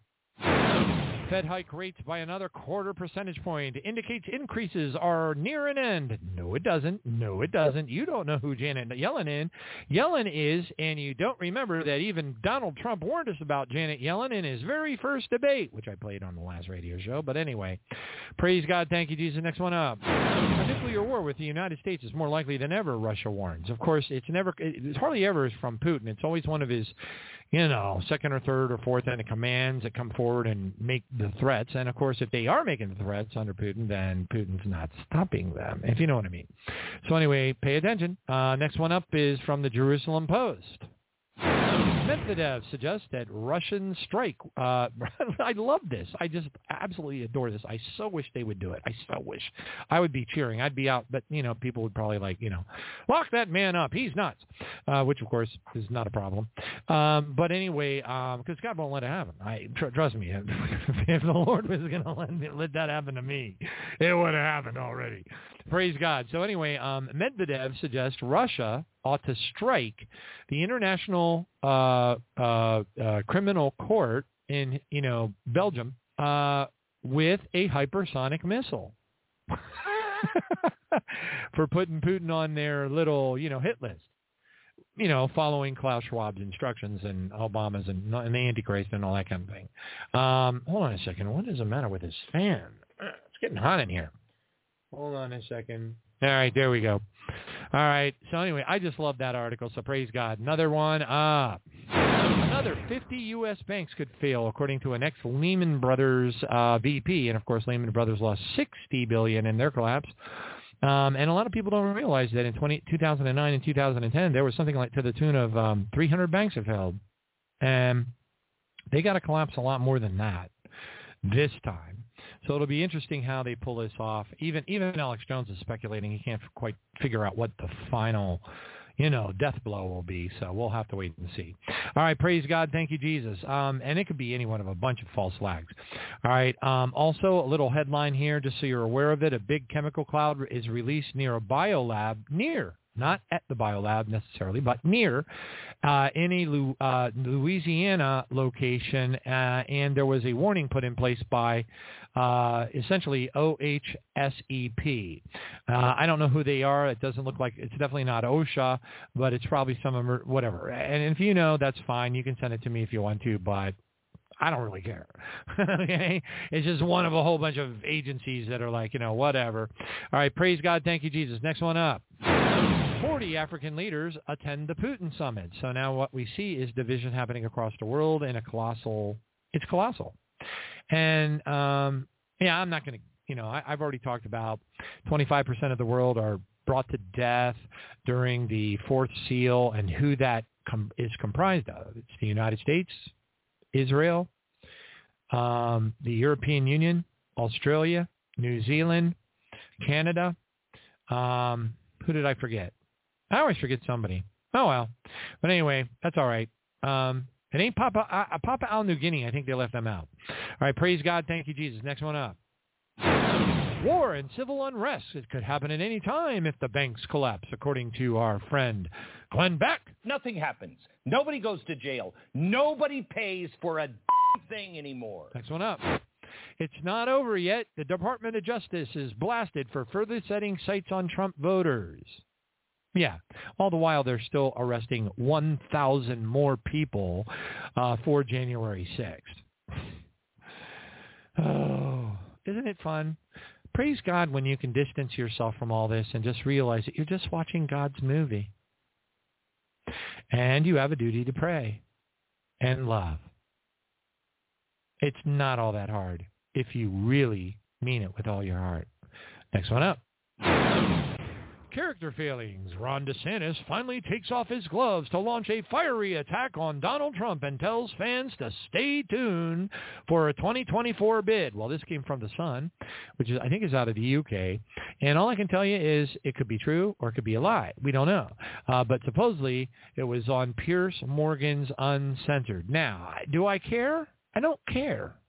What I will tell you is if DeSantis runs against Trump, A, he will lose, and B, it will probably divide the Republican Party, which will be exceedingly bad for the Republican Party. Now, all that being said, I find it my level of doubt is it's like an 18 on a scale of 1 to 10. All right, next one up. Thank you, Jesus. The people in the United States that worship Donald Trump, particularly those that believe they're Christians, it's unbelievable, folks. It's really, really, really, really unbelievable. They truly worship him. Okay, enough said. All right, next one up. Exploring the crowds that gather for Trump, a dream of civil war. That's the title of an article that is found today in the Washington Post. I believe it was today. Who cares? On the 21st. Okay, so yesterday. All right, next one up. Breitbart reports the United States Capitol is increasing security in preparation for reported Trump indictment. Dun, dun, dun. I'm so afraid. Next one up. Ex-CDC chief warns of coming great pandemic worse than COVID. Oh, my gosh. What could it be? Candida? Marlboro? Sears? Sears. It's like Sears and Roebuck. Anyway, I couldn't resist. Right, kids? Okay, you guys are a little too easy tonight. Praise God. All right, next one up. Wagner Group and warns the Russian military chief of imminent Ukraine attack. Now, okay, so let's be clear. There ain't no such thing as an imminent Ukraine attack. What there is a such thing as is imminent American CIA and paid military mercenaries, many of which are from Poland, dressed in Ukraine outfits and looking and pretending to be Ukrainian soldiers, using CIA and American satellite technologies and drone technologies to fight back. So we're fighting Russia. I mean, it's a live war. We're faking it. This is like John McCain going and giving millions of dollars to the head of ISIS and getting caught on camera. It's like unbelievable. All right, whatever. So let's continue. Praise God. Putin, Russia says that they may be forced to react if the West, they will be forced to react if the West starts using weapons with nuclear components. I wonder what that definition is. It says, I would like to note in this regard that if all this happens, then Russia will be forced to react accordingly. I mean that the collective West is already planning to use weapons with nuclear components. What does that mean? Oh, they're talking about depleted uranium, which, by the way, is already on its way over there. Interesting. If West starts, so Russia will be forced to react.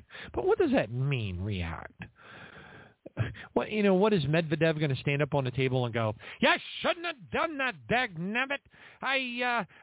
We're going to do something really, really bad, like launch a hypersonic missile at the ICC." Enough of the threats. The word is that Russia doesn't threaten. But you know what? Quite frankly, I seem to think that they do, because they do. And I would really like to see him do something. Okay? But anyway, whatever. Praise God. I hope one of those hypersonic missiles misses the ICC and hits my house so I can go home. Praise God. Thank you, Jesus. Next one up. Federal Reserve announces a July launch of the central bank digital currency infrastructure. Oh, no. Ron DeSantis is running through the streets, heading directly for them. He's going to put a stop to it. Oh, boy. Vote him in for president. No, vote for Trump. No, vote for him. Vote for Trump. No, Hillary Clinton. No, Obama. Oh, my gosh. No, how about Michael Obama? Yeah, let's get a transvestite in the presidency, for crying out loud. Next one up. 39% of Americans can't sleep. Okay. Right on, baby. You're good. Yeah. Thanks, Captain Obvious. I was on a totally different track. All right, and of course they've got. I already told you about the mind control 5G tree slaughter in the areas of the world, many of them, which are now being converted into digital cities. Now, I have one more audio bite that I want to play for you, because I hope that you take this to heart. I believe this young woman is correct. I know a little bit about contract law. I believe she's correct, and I think this is absolutely brilliant. And let's listen to this, because my recommendation is do what she says. Here it is. All right. Okay, so when the big banks finally go down, or when your bank goes down, you people need to be looking for this. And when they come back up, this is months ago, I told you folks you should be studying contract law, because if your bank switches currency, that is voiding your mortgage contracts. I told you to study contract law. If you don't understand that statement, I can't do it for you. If you want to be free, you must learn how to take responsibility for your freedom. So let's paint a scenario here. Your bank goes down on a Friday. Monday they come up and you have digits in your account again. I would assume that is a CBDC. That is not fiat currency. When your mortgage becomes due, make sure you have cash on hand. You take cash directly to your bank, and you attempt to make your payment with the cash. If they refuse it, they just voided your mortgage. Okay, and I could expand on that a little bit more, but nonetheless, if you do not know how to stand on this according to contract law, it's not going to do you any good anyways. So make sure you have a copy of your mortgages and you're reading through your contracts and you're looking up the definitions, like I told you folks before, because your mortgage contracts were created in this system of fiat currency. And if the banks switch their currency, that is breach of contract, because there's no way that a fiat currency is going to transition to a CBDC for the same amount of value. And they have to prove that it's the same currency. If they're telling you it's the same currency, then why wouldn't they accept your cash? That's a whole other issue, though. So if you're not prepared for a banking collapse now, what do you do? What do you do? We're all poor, right? We haven't been able to go out and buy land and get the things that we need to prepare. So this is what I mean by I believe God is using the cryptocurrency as a stepping stone for his people to get his people out. And I know that folks feel like, well, I don't want to buy into the system. The digital currency system's already here, okay? You not participate. Okay, so anyway, so let me be clear about something. There are an awful lot of Christians, and I mean an awful lot of Christians, that think that, stuff like Bitcoin and stuff is going to get them out of hot water. And I'm here to tell you, it's not, okay? Believe me. These reptilian entities, they've already figured that out. There are hundreds of exits ahead of us. And I'm telling you, nothing is safe. So at the end of the day, this notion that this young lady has about crypto stuff, forget it. It's not going to save anybody. As a matter of fact, they'll crash the crypto market just as fast as anything. So at the end of the day, that's not the answer. But what she said in regard to having enough cash on hand to go over to your bank and attempt to pay it, being a breach of contract, just make sure that when you go in there that you're running your phone video. Okay, you hear what I'm saying? If you take your cash in there in a bag and you put it in a wall safe, I highly recommend getting yourself a wall safe and putting it behind a picture, because you'd be surprised how few people look there. And you can set up a decoy safe in another part of your house. A decoy safe is one that you would drill into the bottom of a desk or something like that. They're cheap. You can get them for like anywhere from $50 to $125 or whatever. I don't know. They might have gone up in price. But my point is this. That's a decoy safe. And you can put other stuff that's important in there. Okay, that's fine. But the really important safe needs to be a wall safe that's hidden behind a picture, because once they find the decoy safe, nobody's going to be looking for the wall safe. All right, I know. I think of things. So I'm just letting you know. But you need to have enough cash, which thank you Jesus, I do, hidden in that wall safe. And you need to. Do what this young lady says. But here's the thing. You're going to need video evidence. Now, I can tell you this. Do not take a sound recorder. Do not take a sound recorder. If you take a sound recorder, you will be found guilty of the United States Wiretap Act of 1934, and they will throw you in jail before you have a chance to push back and get your mortgage contract voided. Okay, if your mortgage contract is voided by a lawyer while all this CBDC stuff is starting to happen, and you're able to show a video of them rejecting the cash with your phone, video and audio together is not banned by any laws. That's why, the Project Veritas people and all that kind of stuff can do the kind of things that they can do and get away with it, because they're using video. Video and audio together, e.g. multimedia, is not banned by the law. But if you take in a little sound recorder in your pocket and you're recording only the sound of the transaction, what the person is saying, you were guilty of the 1934 Wiretap Act. And you know what? You might as well not even have bothered, because they're going to find a way to mess up your life real bad, real fast. All right, so I believe that her advice, as somebody who knows quite a bit about such things, is correct. I believe it's absolutely correct, and I am prepared to do that.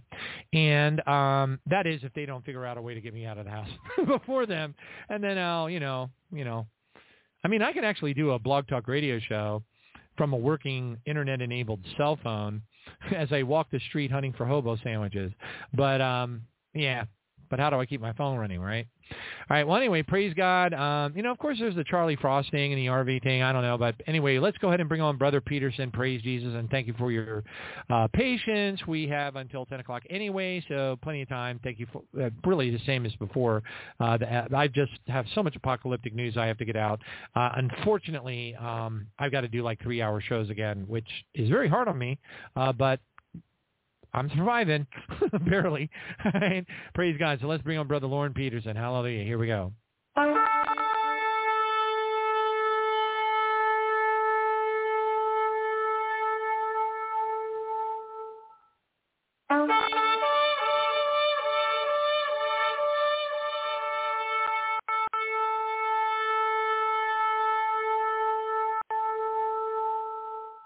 Praise God. Thank you, Jesus. Now, something strange is going on, and I don't understand it.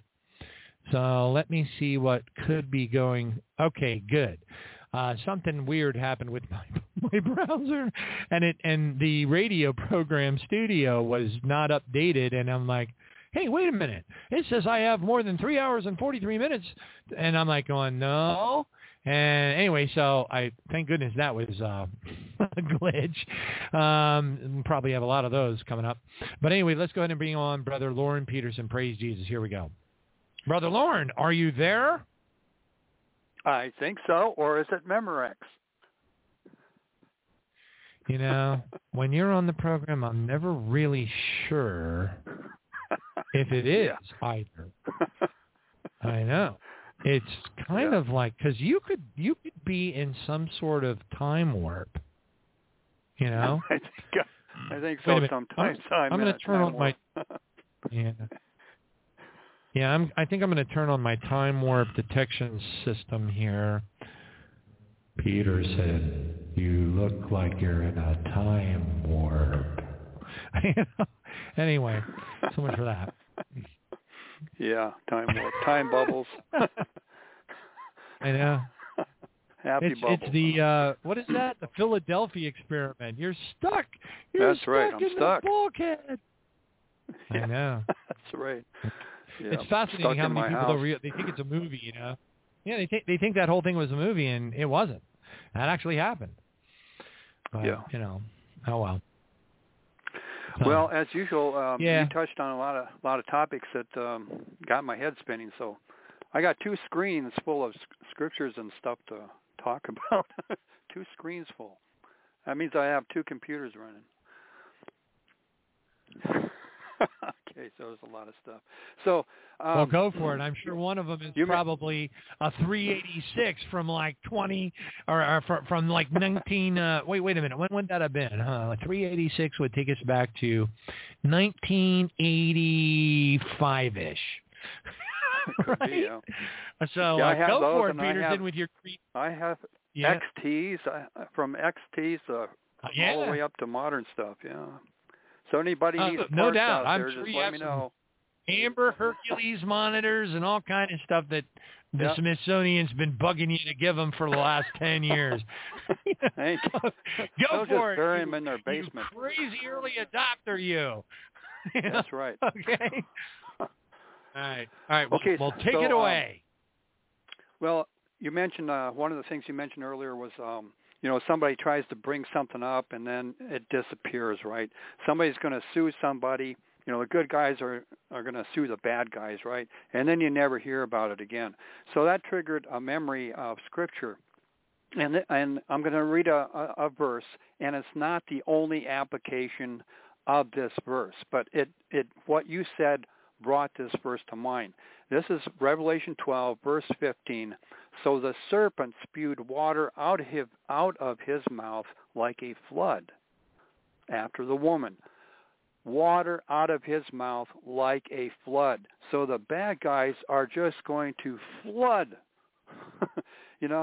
This one attorney or a group of attorneys have a good case and they want to bring it to the light of day and prosecute the bad guys. But the bad guys, their buddies are going to flood the situation until nobody even remembers what it is anymore. And the good guys that brought the case, they get flooded out. So it's like Glenn Beck saying, and nothing ever happens. The evidence is plain as can be for the whole world to see, but nothing ever happens to the bad guys. They just get promoted and continue on their merry way, right? So, again, that's not the only application of that verse, but it's just that what you said brought that to memory. So the enemy spews waters like a massive flood. And so we also see that in the news cycle. So the truly important news items may not get covered because they're flooded out by other less worthy news items, or if something does rise to the surface that's truly important, they flood that news cycle, that news item with stuff that either doesn't matter or it's like strip it down, where in the public's mind it's not that bad, is it? Or maybe he is a bad guy after all. They turn the tables and twist things around and a lot of stuff. So it's like a flood, and that's what we're seeing in the world today is the serpent spewing water out of his mouth like a flood. And all his mouthpieces, the media, all the media, not all of them, of course, but the ones that are bought and paid and owned by the serpent and their serpent seeds. Okay, so that's one thing. Let's see, in Matthew, I was touching on something you said earlier about forgiving people. This is Matthew chapter 18 and verse 21. Then Peter came to him, that's Jesus, and said, Lord, how often shall my brother sin against me and I forgive him? Up to 7 times? And I'll get to something else up to 7 times, what that's referring to. And then in verse 22, Jesus said to him, I do not say to you up to 7 times, but up to 70 times 7. It's like, after that, who's counting anymore, right? You'd have to be an extreme, bean counter type to, okay, 70 times 7. Now 70 times 7 plus 1, I don't have to forgive you anymore, okay? Verse 23, therefore the kingdom of heaven is like a certain king who wanted to settle accounts with his servants. And when he had begun to settle accounts, one was brought to him who owed him 10,000 talents. But as he was not able to pay, his master commanded that he be sold with his wife and children and all that he had, and that payment be made. How would you like to get sold out with your family and all your possessions? Sell you out, right, to get payment. Verse 26, the servant therefore fell down before the master, saying, Master, have patience with me, and I will pay you all. Then the master of that servant was moved with compassion, released him, and forgave him the debt. See, not just released him to go back, okay, I'll give you extra time to pay me back and pay me off. I'll give you that extra time. The master forgave him 10,000 talents. That's a big chunk of change, folks. The master completely forgave the debt. This isn't just giving you extra time to work it out. Just wipe it off the books. You're free, okay? My goodness. Verse 28, but that servant went out and found one of his fellow servants who owed him 100 denarii. And he laid hands on him and took him by the throat, saying, Pay me what you owe. So his fellow servant fell down at his feet and begged him, saying, Have patience with me, and I will pay you all. And he would not, but went and threw him into prison till he should pay the debt. Now I ask you folks, somebody sitting and rotting in prison, how in the world can they pay off a debt if they're in prison, right? They're going to be there till they're dead. Okay, verse 31. So when his fellow servants saw what had been done, they were very grieved and came and told their master all that had been done. Then his master, after he had called him, said to him, You wicked servant, I forgave you all that debt. Should you not also have had compassion on your fellow servant, just as I had pity on you? And his master was angry and delivered him to the torturers until he should pay all that was due to him. So the master then, because of what this servant did, this evil, wicked servant, the master reneged on his forgiveness of the debt and delivered this servant to the torturers until the servant could pay all that was due to the master.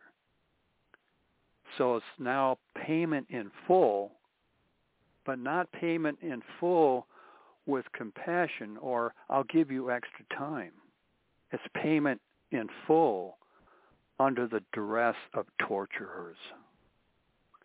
Verse 35, so my heavenly Father also will do to you if each of you from his heart does not forgive his brother his trespasses.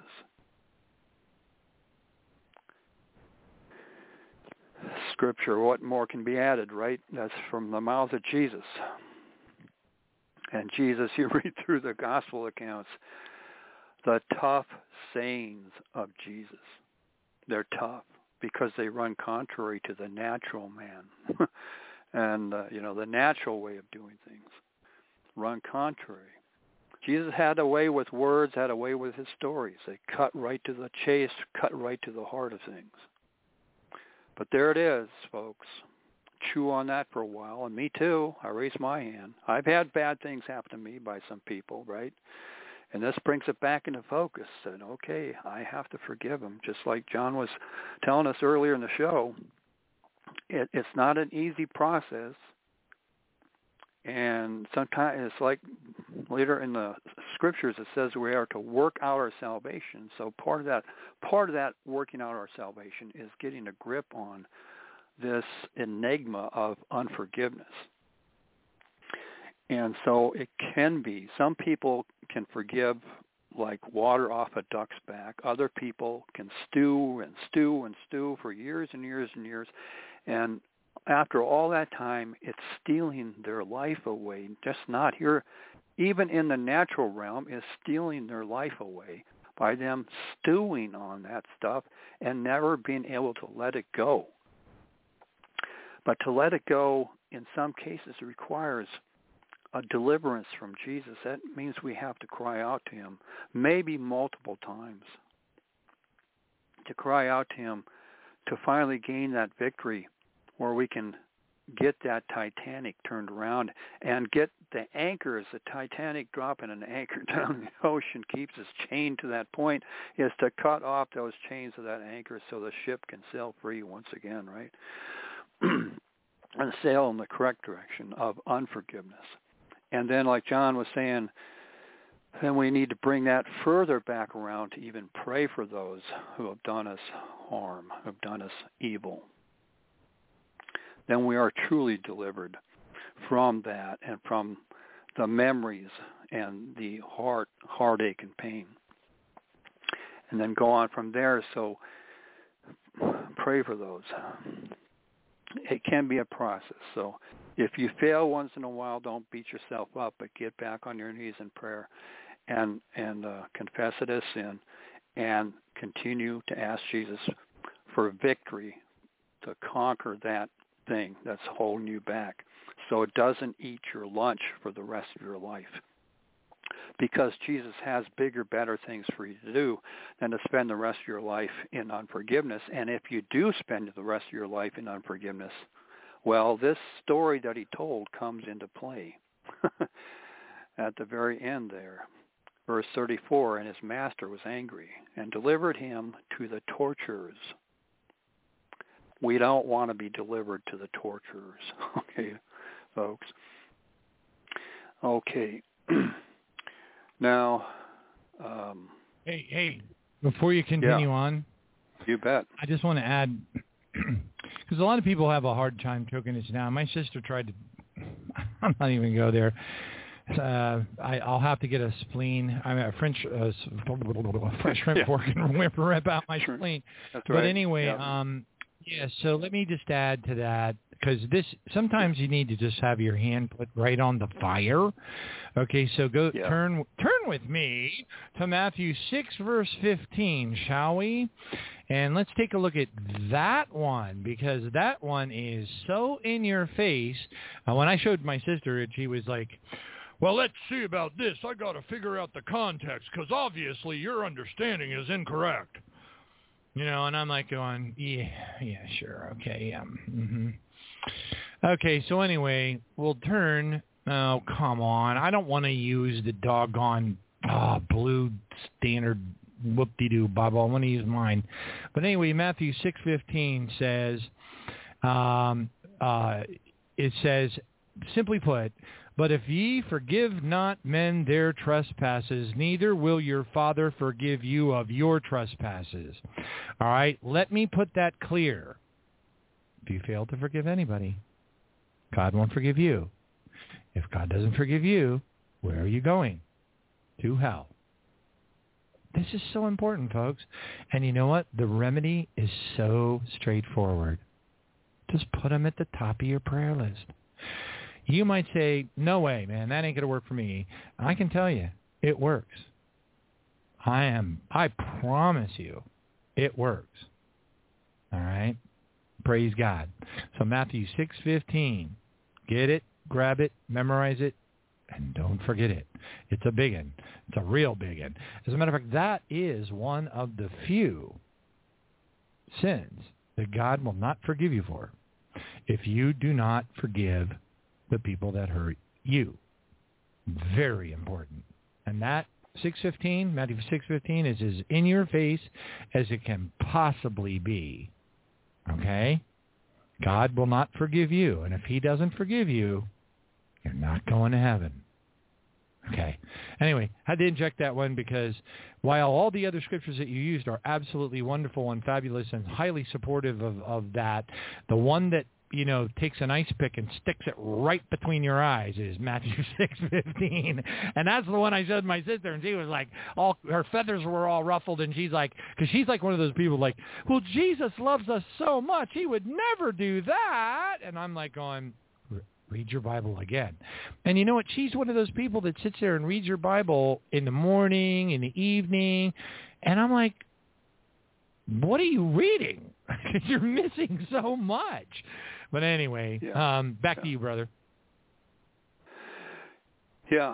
So that's like a double confirmation. That's both those stretches of Scripture in the book of Matthew, right? So Jesus said it at one point, then he explains it in a story in Matthew 18. So now, when he makes reference to, when he makes reference, I do not say to you up to 7 times, but up to 70 times 7. Okay, that's what Jesus said in response to Peter. Peter's saying up to 7 times, ? Okay, so I was reading through Genesis this past week, and I couldn't believe what I was reading, and maybe some of you have read this also. Let's see where I can. Okay, this is where Cain slew Abel. This is Genesis chapter 4. And verse 13, and Cain said to the Lord, my punishment is greater than I can bear. Surely you have driven me out this day from the face of the ground. I shall be hidden from your face.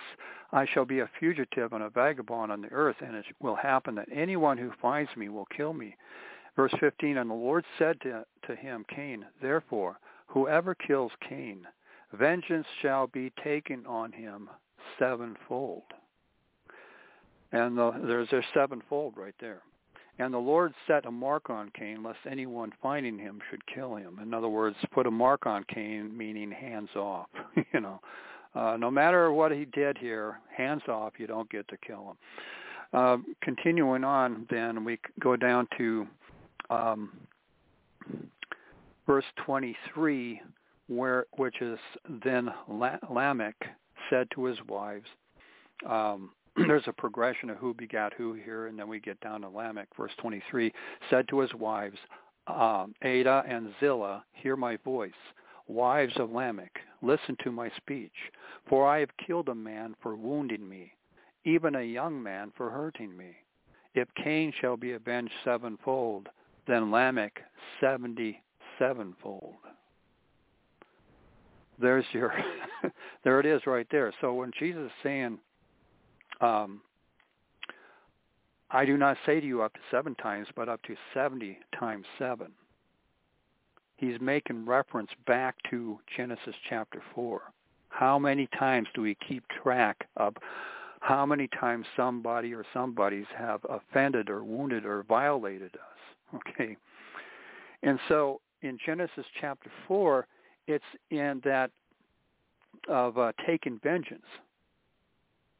And here Jesus is saying, not taking vengeance, but forgiving someone. Okay, to the point where you don't even remember how many times you've forgiven anymore, because who's, except for extreme bean counter that really has a axe to grind, and if they're that bad off, then like John said, what Scripture said, what Jesus said, you're not gaining entrance into the kingdom of heaven. Because, in light of the angel wars, God's been dealing with this problem ever since Lucifer rebelled, right? With this problem. And he's not going to deal with it again in his eternal kingdom. He's not going to allow anybody to enter into that area that's undefiled to defile it again or further defile it. It's not going to happen. Okay, so I thought that was an interesting tie-in that Jesus makes direct reference back to Genesis chapter 4 with this enigma called Cain and his lineage. Remember, Cain killed Abel, the first murder recorded in human history. Okay, so in talking about you're right about DeSantis in his reference to banning the CBDCs or whatever, cryptocurrency banking system. Okay, well, Florida would basically have to come out with their own Florida Reserve Note, fully backed by gold,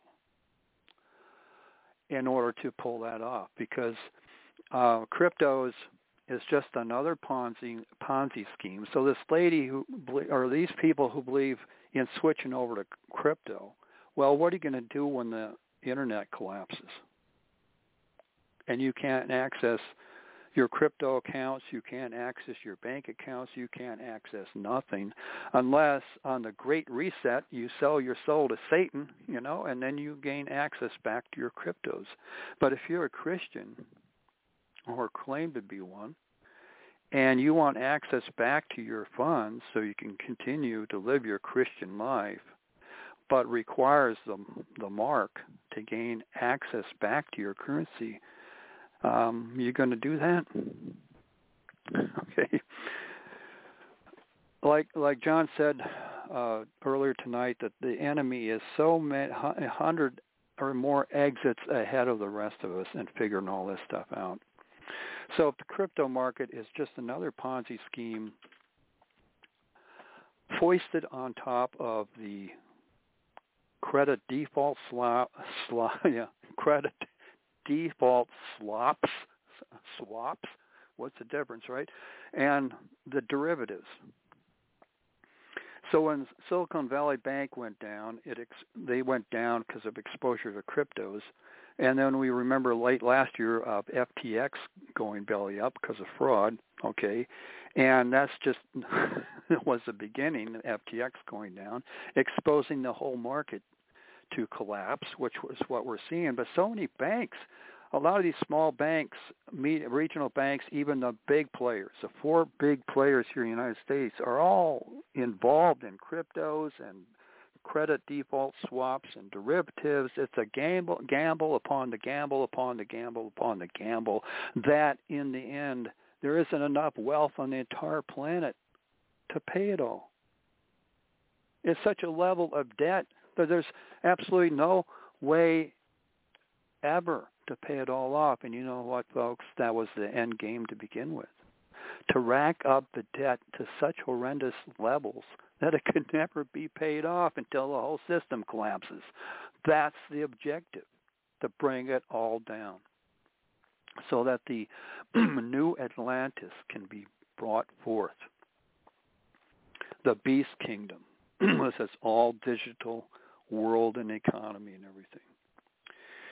So the framers of the Constitution understood some things about currency, proper currency. They had seen in European history and directly themselves about fiat currency and the evils, the pitfalls of fiat currency, and that's what the Federal Reserve System. Even if we didn't have any credit default swaps, we had no derivatives, we had no cryptos, all we had was the Federal Reserve System. It is the mother of all Ponzi schemes, folks. The mother of all Ponzi schemes is the Federal Reserve System. And if that's all that was at play, it would still bring everything that's connected with it down, because that was the objective in 1913 in the run-up. Those who conspired to give birth to the Federal Reserve System knew what the outcome would be. Over 100 years into the future, they knew that once the United States came on board, the only way you can keep the system going is by digging the hole deeper, wider, and faster. The velocity of money, okay? Faster, faster, faster. It operates the same way as a black hole operates. And once the black hole runs out of stuff to consume, it then implodes upon itself. Federal Reserve, same thing with cryptos. Any kind of derivatives, etc., any kind of Ponzi scheme, Ponzi-built scheme, once it runs out of matter, it's doomed to implode upon itself. And that's what we're seeing. The interesting slash sad thing, though, is with so many nations of the world now dumping the U.S. dollar, the dollars would be flooding back into the United States.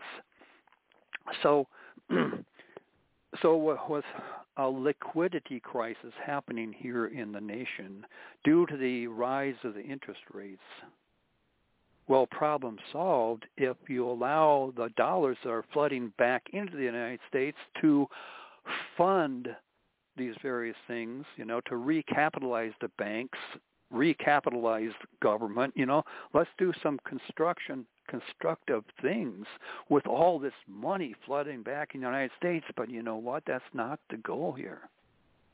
The goal is to collapse the system, to collapse everything. And so you could have your argument like that lady about your contract, okay, go to the bank and try to pay with Federal Reserve notes. Fine and dandy, but, by that time the government will have declared Federal Reserve notes as being illegal, unlawful, and if you so much as fly one in the wind, you're going to prison. Okay. The same thing that happened in 1933. Not if you're quick enough. I disagree with you. Not if you're quick enough. Nope. Not as you. Okay. So inside of your contract, it states inside your mortgage papers. Look at them. Nobody does. They're probably about 3/4 of an inch thick, but it states how you can pay for your mortgage. Yeah. The second that changes. As long you can say what you're saying, and you're right. It's a matter of speed. Yeah. She wasn't saying wait a week. She wasn't saying wait 2 days. She was saying get your hiney cheek over there immediately and lay the cash on the table and say I'm here to pay my loan and to record it. Because at the second that you do that and they say no, breach of contract. Once you breach that contract, once that paper's breached and you have it on record. Now here's where the problem comes in. You're going to have to find a lawyer because they're still going to try to take your house away. But that's why I said you need to record it on video. But she is correct. Just look at what it says in your mortgage contract, and the second that they tell you that they're not going to accept cash for payment, then guess what? It is absolutely beyond any shadow of a doubt. It is, in fact, a breach of contract. And that means if they're in breach of contract, that house belongs to you. Okay? Now, enforcing that could be a whole other nightmare, but that's why I said if you're going to do that, which I have I'm going to do it, and if it comes to that, I'm definitely going to do it. The tricky part is you got to move like lightning. I mean, boy, do you got to move fast. You got to walk in, camera rolling, slap down the money, get them say no, got it on film, and hightail it out of that bank with your cash in your hand and go straight to a lawyer's office, hand that cash to the lawyer and say, here's your retainer. These guys didn't accept my payment for my mortgage. This is breach of mortgage contract. And if that lawyer takes it and he takes your $1,250 or your $1,300 for a retainer payment, it is actually, as long as he moves quickly, he can get you out. You'll own the house. You will own the house. That's a fact. And she's right. Okay, that's just, it is a breach of contract. And you breach that dagnabbit contract, my goodness gracious, guess what? That house is yours. Lock, stock, everything, yours. But the problem is you've got to move very quick. Don't be like going, I don't know, honey. You think we should go over there and try to pair a contract with cash? I don't know. Loren Pedersen said that it won't make any difference, so maybe we should just hang out here and eat beanie weenies. No, I'm telling you, get your hiney cheek over there and lay the gas down on it and film it. Okay, at least then you have a shot, right? But anyway, but to your point, you're right. But that's only on the assumption that A, you're not moving fast enough. B, you didn't or were unable to record the transaction for proof, and C, you can't find a lawyer to close the deal for you. And those are things that she left out, and those are very critical items that are, they're game changers if you can't execute on them fast enough. Right. So. Yeah, and I would advise that if a person is going to go down that road, take that path, is to line up an attorney beforehand who is on board what you're talking about. Don't wait until after the fact. Get that attorney lined up ahead of time. Okay. Yeah. So so let me help you out with that, Loren. Okay. Yeah. Okay. The one thing is the difference between you're as smart as a tack, but I will tell you this: you're missing a point. Okay. So how do you go and do that? Well, the answer is you can't. It's called a retainer, and a retainer costs big mun. And retainers, by the way, they're not one-time payments. So you don't walk into an attorney's office and say, how do you feel about central bank digital currency? Do you think it's a bad thing to happen? Oh, yes, I do. I think it's terrible. The central bank is just evil as can be. I mean, the whole thing that happened in the Federal Reserve. And you're like, you're totally agreeing. You're hugging and kissing each other. And you're like, man, you're a Christian. I'm a Christian too. Wow, let's go ahead and dance in the streets. And at the end of the day, when you say, I would like to retain your services, I would like you to help me do this when the CBDCs go into effect, and that lawyer is going to look right at you and say, okay, well, our retainer fees are $5,000 a month. So for the next, you'll need to pay at least $5,000 up front to start the retainer process in place. Now, how do I know about this? Because I work in cybersecurity, and every single thing that you do that has anything to do with a lawyer, it's like an insurance payment. Your insurance, you don't get to go and write a check to your insurance company and say, hey, man, would you like to go ahead and insure my house? And they say, absolutely. Well, how much would that cost? Okay. And then you write them out a check, or you hand them the cash, or whatever you do, and guess what? Then they come right back to you and they hold out their money and they say, wait a minute, where's your next payment? Because retainers are not one-time payments. They're not handshakes. Lawyers do not stay ready to serve you unless you're going to grease their hands. I don't even care if it's a Christian lawyer. Unless you are willing to pay their retainer fees continuously until the event occurs, that lawyer ain't going to pay you a lick of difference. And besides, when that CBDC goes in place and they discovered that they just lost the $500,000 that they bilked off of all of their clients in the last 5 years, the last thing they're going to be worried about is whether or not your mortgage got paid. So anyway, it's going to be a nightmare. And, I don't even know if it's possible. I mean, her heart's in the right place. She definitely understands contract law. But at the end of the day, to your point, Loren, your heart's in the right place, but the lawyers ain't going to do it. They just won't. They got to have retainers. They want to be paid. If you want them to be at the ready, which means that they have to drop everything and come help you, you pay. You pay for that, and you pay for it just like you do homeowners insurance every single time it's due. All right, so I needed to clear that up. Let's be perfectly clear. They're not going to sit there and do dag-nabbit for you. If you're going to go down that route, whether you line up an attorney before or after the fact, you're going to have $100,000 in your safe at home, something like that, some huge amount of money. Because, like you said, John, lawyers don't work for free. Yeah, it's just retainer law. It's just how it works. It goes with anybody. It goes with anybody. Right, If let's say I open up. If I open up a business and I sell cybersecurity services for 10 companies, and I'm doing real good and everything, and part of my cybersecurity service is if they have an emergency, I promise them that I will respond within 2 hours. Okay, maybe that's part of my service package, right? Well, they got to pay, their annuity-based contract fees. In other words, if they pay monthly, they got to pay monthly. If they pay yearly, they got to pay yearly. Now, if they pay yearly and I don't show up in that 2 hours, I'm going out of business. You know what I'm saying? That's just how it works. Yep, that's right. Yep.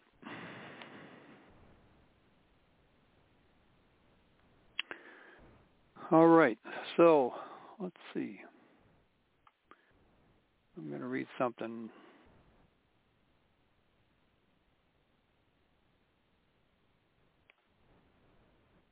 Okay, I wrote this back in 2019 in response to an article.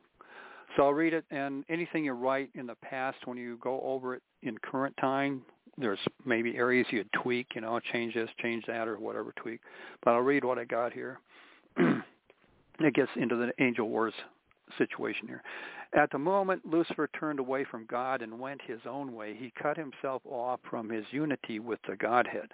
For an untold amount of time previous to this, he had enjoyed a one-on-one personal audience with the Most High, the firstborn and only begotten, and the Holy Spirit. That's the Father, Son, and Holy Spirit. While in the presence of the Godhead, Lucifer, being first created of all created beings thereafter, witnessed all subsequent acts of creation by the Godhead. Lucifer heard the sacred words spoken forth, in which living beings and living things were created from out of nothing. He witnessed cause and effect. This was all the original creation, involving multiple universes, multiple dimensions, multiple heavens, and a smorgasbord of life forms created to inhabit within each realm. All of creation was pristine and in unity with the light, life, love, and law of the Godhead.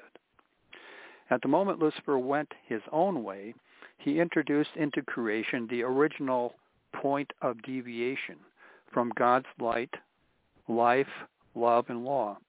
That point of deviation became the singularity, of which scientists today claim was the source point of the Big Bang. Whereas scientists beholden to the theory of evolution claim that the Big Bang was the source of all that exists, God's Word clearly reveals that his original creation preceded the Big Bang, whereas the Big Bang was the consequence of the Luciferian rebellion and angel wars, drawing in up to one-third of creation in what would become the mother of all black holes, wherein we reside. Lucifer's Big Bang sent shockwaves throughout much of creation, unleashing a destructive rift that sliced across universes, dimensions, and heavens, and the life forms therein. This fallen one-third of creation was phase-shifted from its original physics and mathematics into becoming something that had never existed before, a sort of shadow realm or anti-realm, having form but denying the power thereof.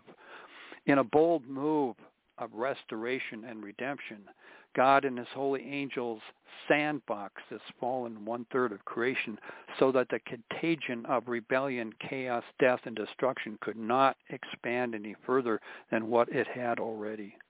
The 6 days of creation are more accurately the 6-day ages of restoration of the fallen one-third, wherein God passed judgments against the various offenders, drew his order out of Lucifer's disorder and chaos, formed and created new life forms to replace the ones that had been wiped out due to the war, and brought forth his direct seed line to have dominion over all the earth, and eventually beyond to the many other worlds caught behind enemy lines.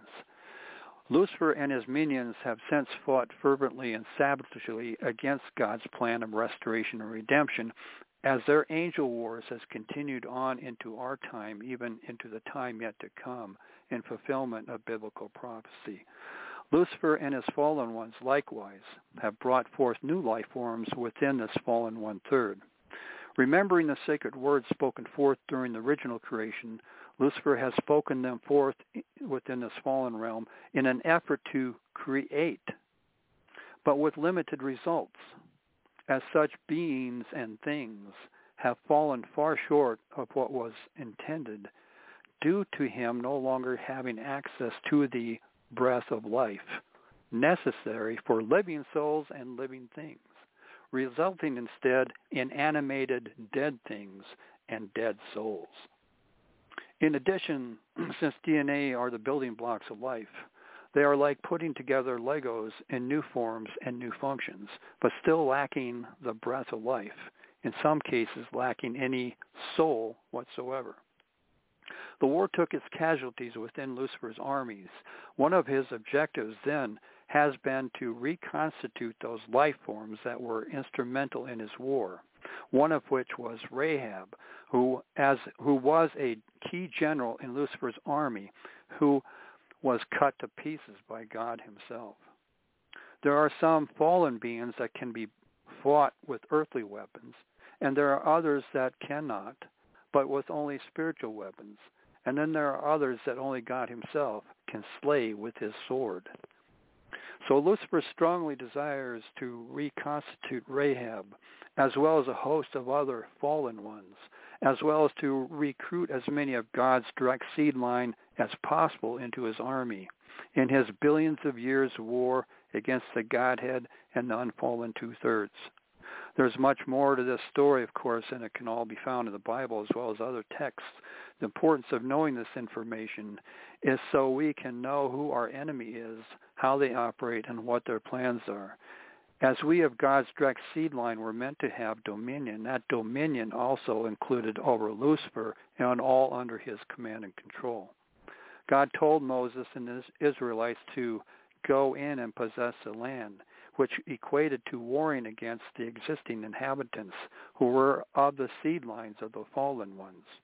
We are not to live in peaceful coexistence with the enemy, but to go in, war against, and have victory over. For those of God's direct seed line, Jesus is literally our elder brother. As kinsman redeemer, he is the only one who could have had his blood shed for our sins. No other being could have done so. Okay, so that's got a lot of stuff in it right there.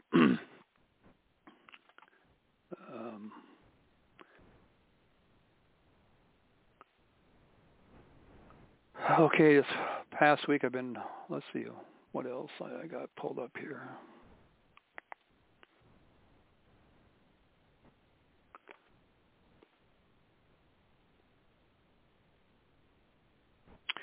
I'm just going to start reading scriptures. Some of these scriptures, John, you covered in when you did that piece recently in the, what was it, the 3 Days of Darkness, I think it was. You deep dived into some scriptures. So some of these might be along that lines or some that you quoted. Okay, so I'm reading these various scriptures leading up to some other things here. So Jeremiah chapter 4, verse 5, blow the trumpet in the land, cry, gather together, and say, assemble yourselves, and let us go into the fortified cities.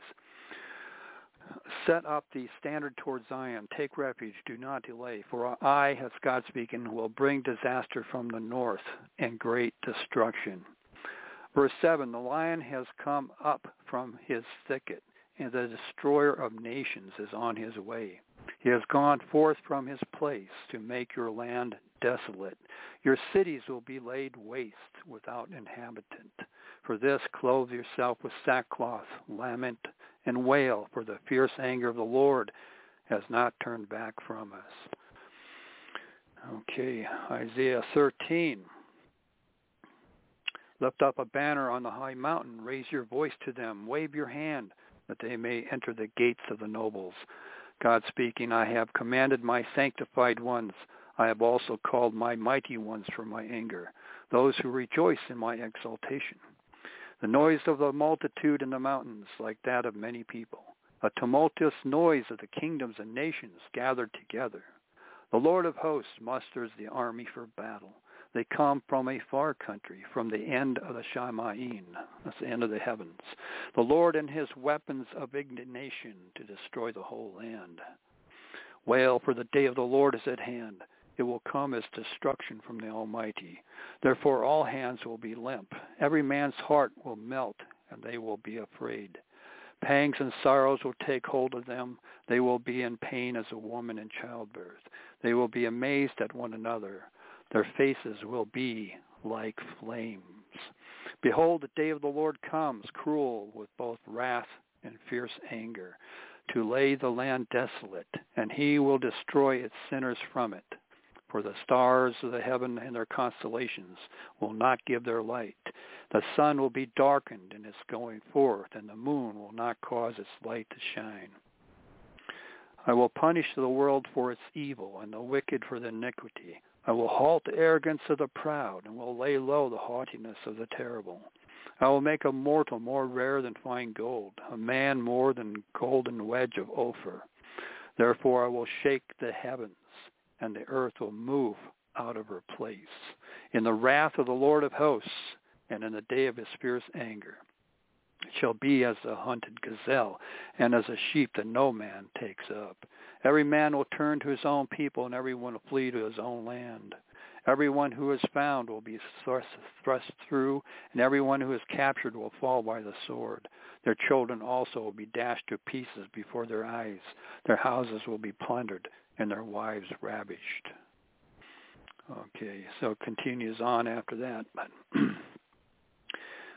Joel chapter 2. Blow the trumpet at Zion and sound an alarm in my holy mountain. Let all the inhabitants of the land tremble. For the day of the Lord is coming, for it is at hand. A day of darkness and gloominess, a day of clouds and thick darkness, like the morning clouds spread over the mountains. A people come, great and strong, the like of whom has never been, nor will there ever be any such after them, even for many successive generations. A fire devours before them, and behind them a flame burns. The land is like the Garden of Eden before them, and behind them a desolate wilderness. Surely nothing shall escape them. Their appearance is like the appearance of horses, and like swift steeds so they run. With a noise like chariots, over mountaintops they leap, like the noise of a flaming fire that devours the stubble, like a strong people set in battle array. Before them the people writhe in pain. All faces are drained of color. They run like mighty men. They climb the wall like men of war. Everyone marches in formation, and they do not break ranks. They do not push one another. Everyone marches in his own column. Though they lunge between the weapons, they are not cut down. They run to and fro in the city. They run on the wall. They climb into the houses. They enter at the windows like a thief. The earth quakes before them, the heavens tremble, the sun and moon grow dark, and the stars diminish their brightness. The Lord gives voice before his army, for his camp is very great. For strong is the one who executes his word. For the day of the Lord is great and very terrible. Who can endure it? Revelation 9, the fifth trumpet, the locust from the bottomless pit. Then the fifth angel sounded, and I saw a star fallen from heaven to the earth. To him was given the key to the bottomless pit. And he opened the bottomless pit, and smoke arose out of the pit like the smoke of a great furnace. So the sun and the air were darkened because of the smoke of the pit. Then out of the smoke locusts came upon the earth, and to them was given power, as the scorpions of the earth have power. They were commanded not to harm the grass of the earth or any green thing or any tree, but only those who do not have the seal of God on their foreheads. And we know from chapter 7 who has the seal of God in their foreheads. That's 144,000. And they were not given authority to kill them, but to torment. That's those who do not have the seal of God in their foreheads. These locust creatures were not given authority to kill them, but to torment those who do not have the seal of God in their foreheads for 5 months. Their torment was like the torment of a scorpion when it strikes a man. In those days, that means it hurts like you know what, and there's no salve or potion you can take or put on yourself to alleviate yourself of that pain. In those days, men will seek death and will not find it. They will desire to die, and death will flee from them. The shape of the locusts was like horses prepared for battle. On their heads were crowns of something like gold, and their faces were like the faces of men. They had hair like women's hair, and their teeth were like lions' teeth. And they had breastplates like breastplates of iron, and the sound of their wings was like the sound of chariots with many horses running into battle.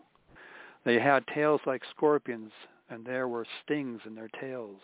Their power was to hurt men 5 months, and they had as king over them the angel of the bottomless pit, whose name in Hebrew is Abaddon, but in Greek he has the name Apollyon. One woe is past. Behold, still 2 more woes are coming after these things. One thing there's many things in God's Word, of course, to take note of, but one thing that comes to mind right here is their power was to hurt men 5 months. 5 months. Could that be as in payback to the ungodly? See, these ungodly locusts are being released, and they're stinging the ungodly. Those who do not have the seal of God in their foreheads, they're stinging those people for 5 months. Is that in like a vengeance is mine, saith the Lord type of thing for the 5th seal? If you go back to the 5th seal in Revelation chapter 6. Okay. That the ungodly are the ones who put the godly there in the 5th seal that we read about in the 5th seal. Now it's payback. Okay. Payback is such a you-know-what that there's no salve, no potion, no getting around this sting, that they will desire to die, and it can take a 50 cal to their head and they'll still won't end up dead. So what kind of mankind will face the earth at that time? They could take a 50 cal to their head. And what happens? Do they regrow it? Okay. What kind of biotechnology humanity 2.0 will exist by then? Well, for that answer, we deep dive into the deep underground military labs and government corporate labs to find out what they've been dorking around with DNA, chimeras, this, that, and other thing, mixing and matching. And as in the days of Noah come to mind, what they were doing back then, coming with all kinds of combinations, dorking around with DNA.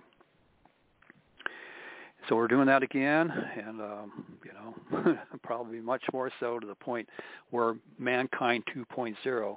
Again, you can take it 50 cal to their head, they'll grow a new one. Rip their arms out of its socket, just grow a new one, kind of thing. Whatever it is, that they'll desire to die, but death will flee from them. So let your imagination go with that, along with what we know, and then imagine what we don't know at the level of biotechnology that they have achieved in these deep underground labs, that they here and there are bringing to the surface, to the forefront, and probably will be included and or as a consequence of the Great Reset. That if you want to join the Great Reset, then take this pill, this potion, this solution, and you'll be a member of Humanity 2.0. And they probably have already figured out how to do those things, that any one of us could grow a limb back, grow our hair back, grow our youth back, regenerate our bodies back to when we were 20s, 30s, that kind of youthful ability, and never lose it, all these. The fountain of youth, in other words, the fountain of youth and regeneration. The what is it called? The Pegasus Project. What? Maybe that's Osiris Project. Osiris was it, where Osiris was born again, so to speak. Okay, so they're going to release that technology for those who take the mark, so to speak. They're going to you can be a partaker of the Osiris Project, the benefits of Osiris. Okay. Humanity 2.0. Seek death, and it'll flee from you. You'll never have to die again. Never have to grow old again. Have your arms ripped off, your head ripped off, just grow a new one. Okay, that kind of thing. So, blending into the 6th trumpet, verse 13, and the 6th angel sounded, and I heard a voice from the 4 horns of the golden altar, which is before God, saying to the 6th angel who had the trumpet, release the 4 angels who are bound at the great river Euphrates. So, to this day, folks, from very, very ancient times, probably going all the way back to the Angel Wars situation, there are 4 angels that are bound at this great river Euphrates. and they've been bound time such as this when they're released. And that's what it says in verse 15. So the 4 angels who had been prepared for the hour and day and month and year, these 4 fallen angels, were released to kill a third of mankind. Another understanding is, if you go into Revelation chapter 8, which is the beginning of the 7th seal, those first 4 angels, each one results in a third that are killed. A third of this, third of that, third of the other thing. Okay, a third is reflective of the third of the angelics that fell with Lucifer. Okay, just drawing a connection there. There's a lot of details to flesh out yet on that connection, but there's a connection there. Verse 16, now the number of the army of the horsemen was 200 million. I heard the number of them.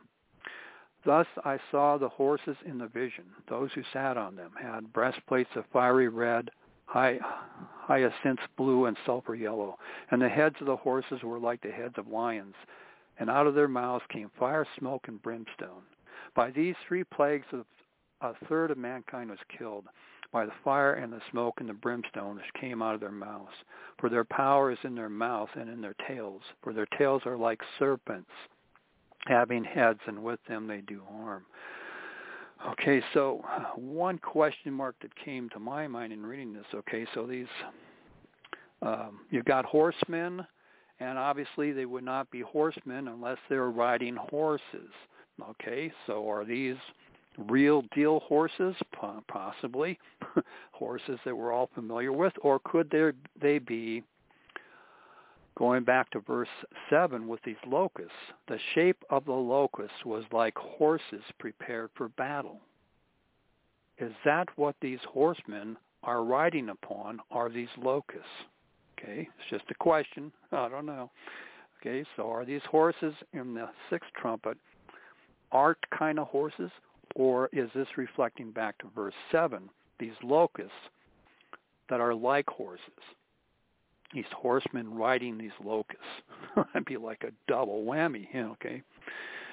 So now I want to read something of somebody who was given a dream, a vision. This is recorded on Steve Quayle's website. It goes back to July 25th, 2016, entitled Locust Machine Creature Invasion. So you can go in his archives. I have no idea if he goes back that far, but he was faithful to record this from someone who submitted it to him. So I'll read it. Recently, I had a dream of the creature invasion. It was short and to the point. God allowed me to see this from a safe vantage point. I was watching from a place where I could see the rooftops of a quiet neighborhood. It could have been in any small town in the U.S. I didn't recognize it as a specific place. There were a few blocks of homes in my line of sight. It was just before sunset in the evening. To my right, I heard the low, thundering sound of wings approaching in the distance. So now I will repeat the books and the verses. I won't read through them again, but I'll just quote them again. So you can go back and read those scriptures to match up with what this guy saw in a vision.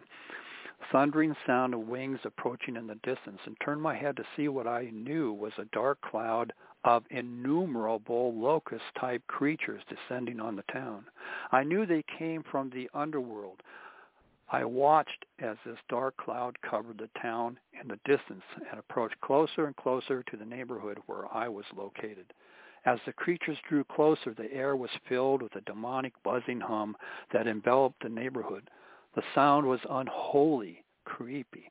One by one, I watched the rooftops breached by hordes of these insect-type creatures.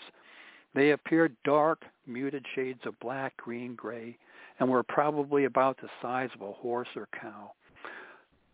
Notice that size of a horse. Okay, they were a hybrid, insect and mammal, I think. They were disgusting in appearance. They were militant in their behavior as a troop of soldiers descending, determined and relentless. I watched as these creatures landed in groups between 2 and 6 on the roofs of the homes before me. My eyes were drawn to the one particular rooftop, and God allowed my eyes to zero in on one of these creatures. I watched it morph into an almost robotic-type machine creature of incredible strength. It's morphing, it's shape-shifting, okay?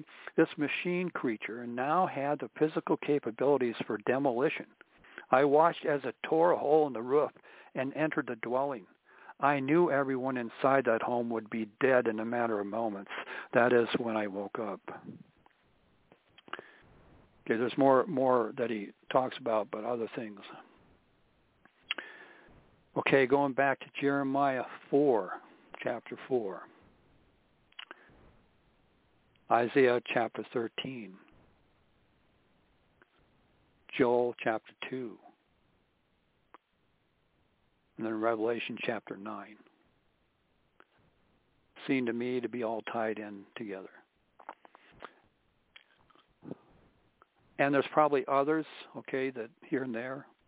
And if I remember what they are, come across, and I'll include them in my list. So let's see.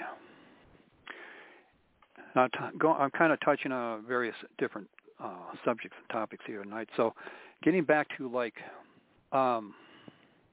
Lucifer rebelled, taking a third of the angels with him, he either convinced and or coerced up to 1/3. Okay, convinced some of them, coerced other ones, and those who were coerced, as John has read on times before on this show and an Angel War show, is some of those have deep regrets for allowing themselves to be coerced and or hoodwinked by Lucifer, because now they regret it. Okay, but just like Esau, when he woke up to the fact that he had given away his birthright, his inheritance, to Jacob, he wept with bitter tears to his father. He wept with bitter tears of repentance, but it was too late. The deed had been done and could not be undone. Okay, so there comes a point we should not take our time that we have to repent for granted. Because as with Noah's Ark, Noah himself, I suspect, could not find it within himself to close the door to the ark. He couldn't do it himself. Now, physically, he was physically capable of closing that ark door, but mentally, spiritually, emotionally, and he knew that if he were to close that door, friends, family members outside of his immediate family, friends, acquaintances, business associates, okay, people that he had witnessed to, people that he had prayed with, gone to church with, whatever kind of church they had back in those days, okay, they would perish. So it would be with a heavy heart if he could summon up the strength at all to close that door, so God finally had to close it. God himself had to close the door to the ark.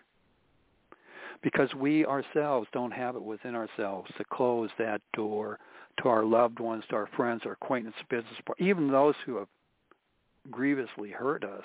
Bottom line, if we really dig deep enough, we really don't want them to have to go through that for all eternity, that we would not close that door to the ark. But at some point, God has to close the door to the ark. At some point, judgment must come. Don't be on the wrong side of that door to the ark. Okay. So, in getting back to Lucifer and rebellion, in previous shows I've covered where there's Rahab, Leviathan, and Behemoth. And there might have been a fourth one, Zith, I think. I haven't done enough research on that one, but they were the top-tier created beings right after Lucifer, in my opinion, the way scriptures read, and I covered that in former shows. But Rahab is the one that God did go up against with his great and mighty sword and cut Rahab to pieces. Okay? This is a top-tiered, and reading the account on Behemoth, that's found in Job chapter 40, I believe is, 41, somewhere in there. And it's just a small number of verses dealing with Behemoth, but in there it even indicates that only the maker of behemoth can slay behemoth. You can all the weapons of the secret space program at your disposal to defeat behemoth. It ain't gonna do squat. Not even Leviathan nor Rahab, if Rahab were still intact. Now, God is, remember, in these angels kept at the river Euphrates that we read here in Revelation chapter 9, okay? That God has Leviathan on hold and Behemoth on hold. They have been phase-locked into this planet, okay? That's another, again, if you watch, understand, you can watch, there's a movie called The Philadelphia Experiment, also a book about it that goes into what happened back in 1943. And also there's various episodes of Star Trek. The original Star Trek as well as the Star Trek Enterprise, some very interesting portrayals of this very thing as being phase-locked into a different reality or co-joined with, you come back in your existing reality, but co-joined with, and nobody can get you out of it, right? Can break you free. Your molecules, your atoms have become co-joined together. So Rahab was cut to pieces. So God's keeping Rahab on the back burner for his judgments, okay, during the seventh seal judgments and wrath to come. And so Lucifer is feverishly, with all his minions and everything, trying to put Rahab back together. And it's more than just concocting a DNA concoction in a laboratory. It involves putting the planet, the fifth planet, back together so he can extract Rahab from its phase locked in the fifth planet, or to be able to simultaneously do that from all the debris of what's left over from the fifth planet, which would be immensely difficult to do because the fifth planet was blown not only in our three-dimensional realm but into alternate dimensional realities. Okay, so we see evidence of Rahab, or the fifth planet, Maldek, blowing into Mars, slamming into Earth, Venus, Jupiter, etc. So part of that happening is part of what we read in Genesis 1, verse 2. And the earth had become without form and void of life. That implies that it did have form and it was teeming in life before whatever catastrophe hit it.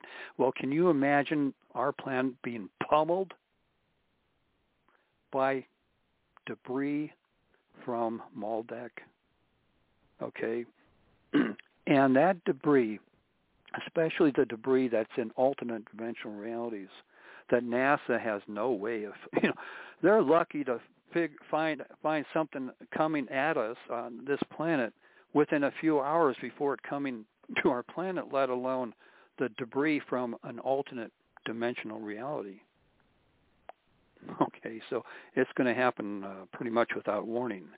So picture, for example, then this Rahab being cut to pieces. Having been phase-locked into Maldek is now in all these various pieces and chunks of Maldek. And we know that a planet has an atmosphere, it has oceans, waters, landmass, etc. So all these various chunks play out, especially in these four first trumpet judgments of Revelation chapter 8. Okay, I guess I'm done. Yes, you are. All right, God bless you all. Thank you for joining us. We will see you Friday night, 7 p.m. for the Friday night prayer vigil. God bless you all. God bless you all. Thank you. Thank you. Thank you, Loren. Thank you. Take care. You too.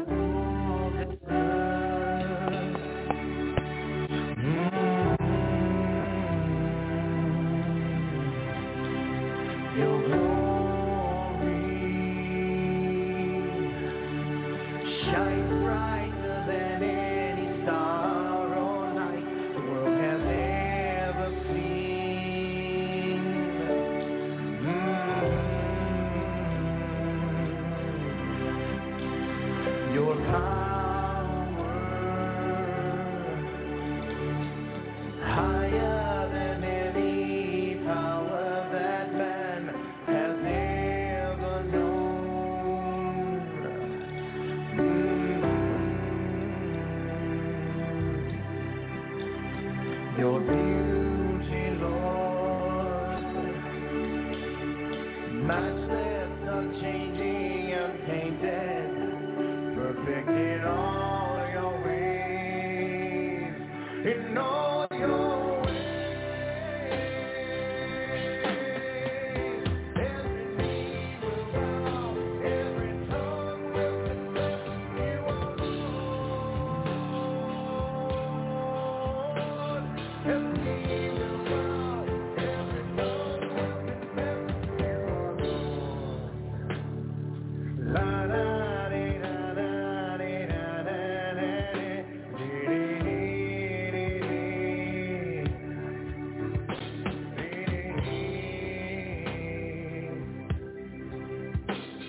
Your mercy, Lord, seeks out the deepest and darkest of hearts, the broken one.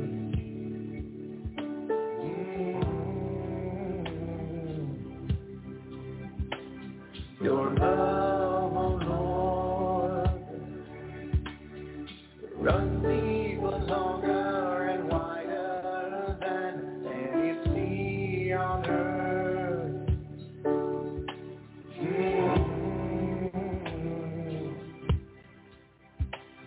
Your touch, oh Lord, so gentle, so healing, so tenderly, you caress the heart.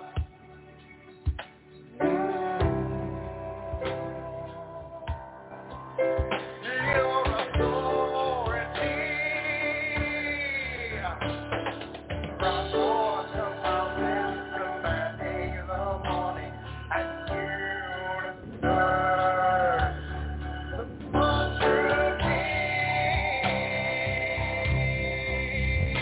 Every knee will bow, every tongue will confess you are Lord.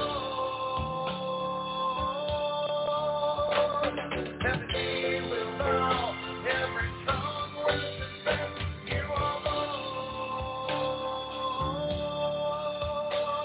Every knee will bow, every tongue will confess you are Lord. Every knee will bow, every tongue will confess you are Lord. Every knee will bow, every tongue will confess you are Lord. Da da dee da da dee da da da dee dee dee